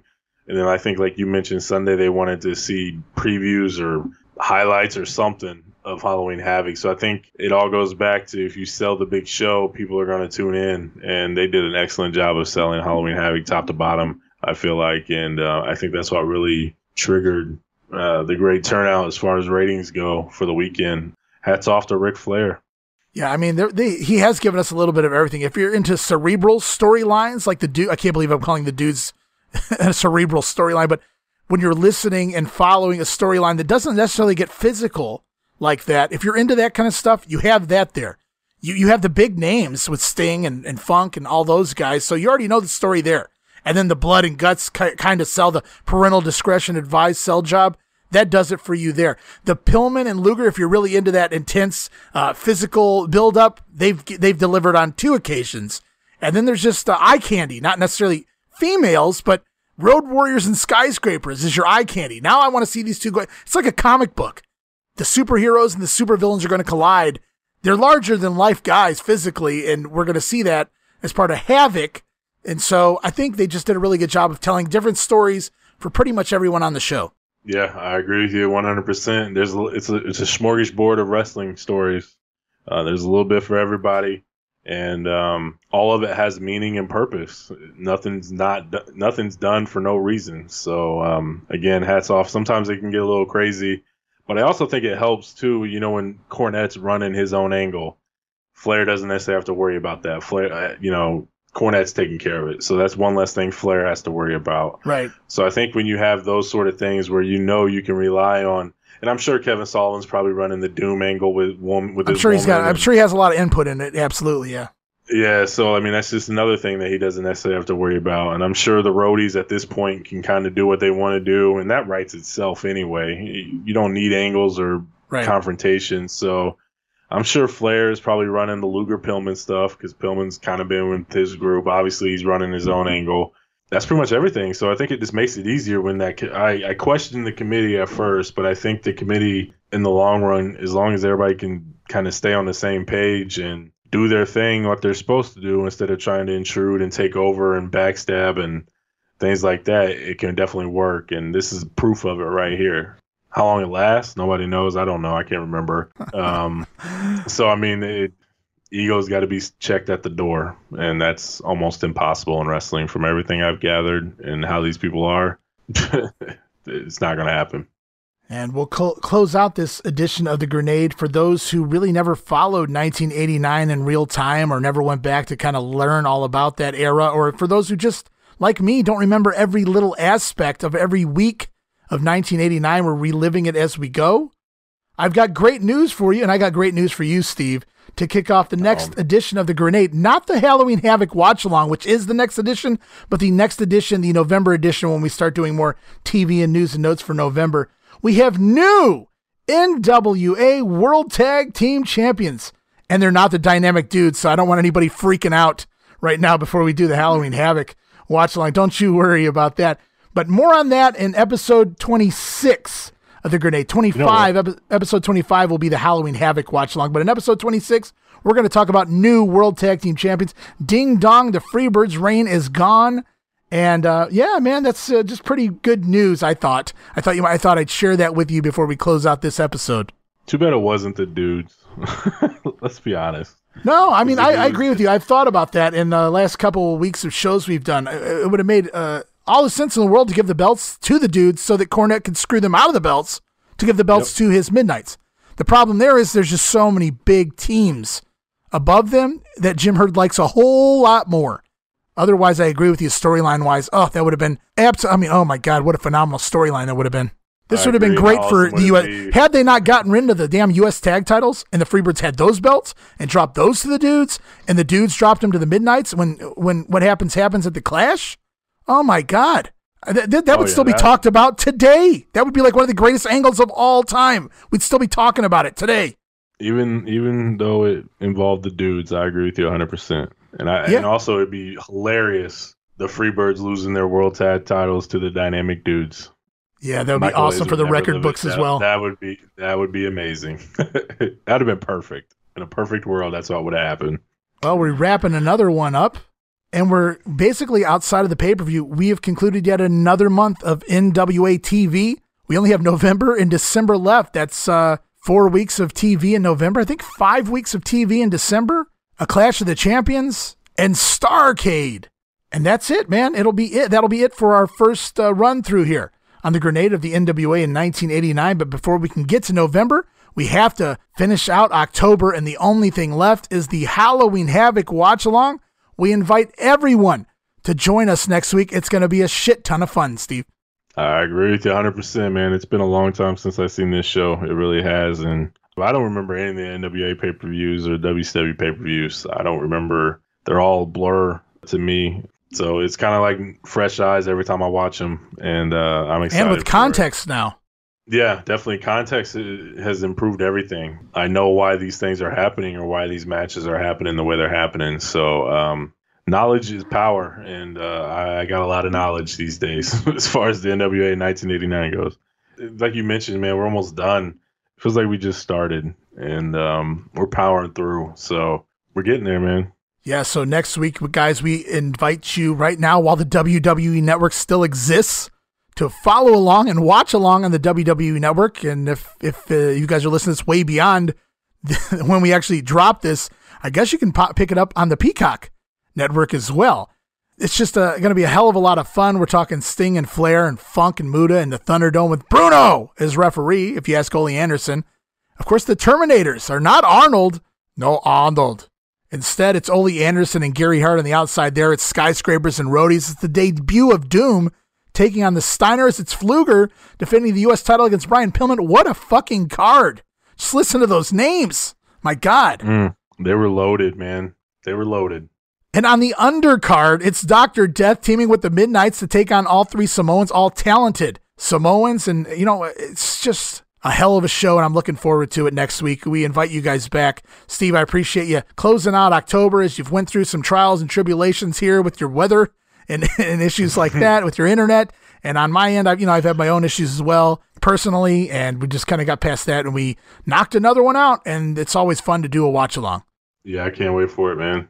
Watch-alongs are the best. I think I learned more in the 2.5-hour pay-per-view with watching it with you than anything else that I learned from wrestling. So I hope other people feel the same. I know enough. I know a lot myself, but I always want to know more. This is invaluable to me. So I hope, like I said, I hope others feel the same way, because that's what we want to do this for. Get as much knowledge out to the people as possible. Feel better for it, you know. And maybe you can enjoy things a little bit differently when you know more about it behind the scenes and what's going on. Yeah, and on top of informing everyone, I always aim to entertain as well. So hopefully you guys have a great time next week. It's Ray Russell, and for Steve Eckstadt, we thank you so much for continuing on here in the Grenade and Halloween Havoc. Is coming up next week.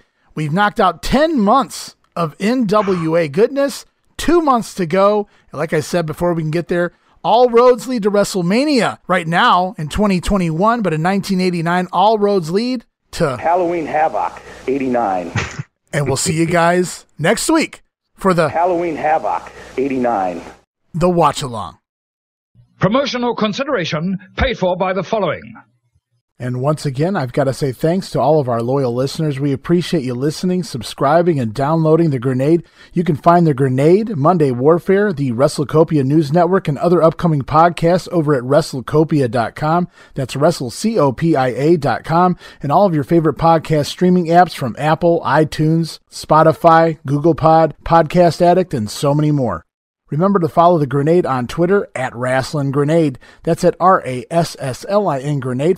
Lastly, I encourage everyone once again to please have a look at our Patreon account over at patreon.com/WrestleCopia. I encourage you to please subscribe at least 1 month, give it a try, and join in on the fun. There's no commitment, cancel at any time, but we'd like to think you'll stick around based on the offerings available. It's 14 tiers of goodies over there, and it all starts as low as $1, a $1 tier. We've really been pumping out a series of watch-alongs ranging from the WWF Coliseum video series to random pay-per-views, including 1995 pay-per-views that make a great complimentary piece to the Monday Warfare podcast. Also on Patreon, our Power Hour podcast is now up and running, where we review the current product, recent pay-per-views, and discuss a variety of topics from every era. It's unfiltered, uncensored, and nothing is off-limits on the Power Hour podcast. We invested quite a bit of money into the podcast network up front, and we want to keep The Grenade, Monday Warfare, and other planned podcasts up and running for 2021, so we'd greatly appreciate your subscription to ensure that we continue to produce quality products each and every week. So please stop over. That address again is patreon.com/WrestleCopia, and please subscribe, show some love, let us know you care, let us know you're there. And with all of that out of the way, it's that time again, time to say goodbye, but we will return next week. Until that time, this is Ray Russell, and for my co-host Stephen Eckstadt saying, from pillar to post and coast to coast, you pull the pin, and we'll pick up the pieces right here on the Wrestling Memory Grenade. See you next week. Don't miss it. Be there.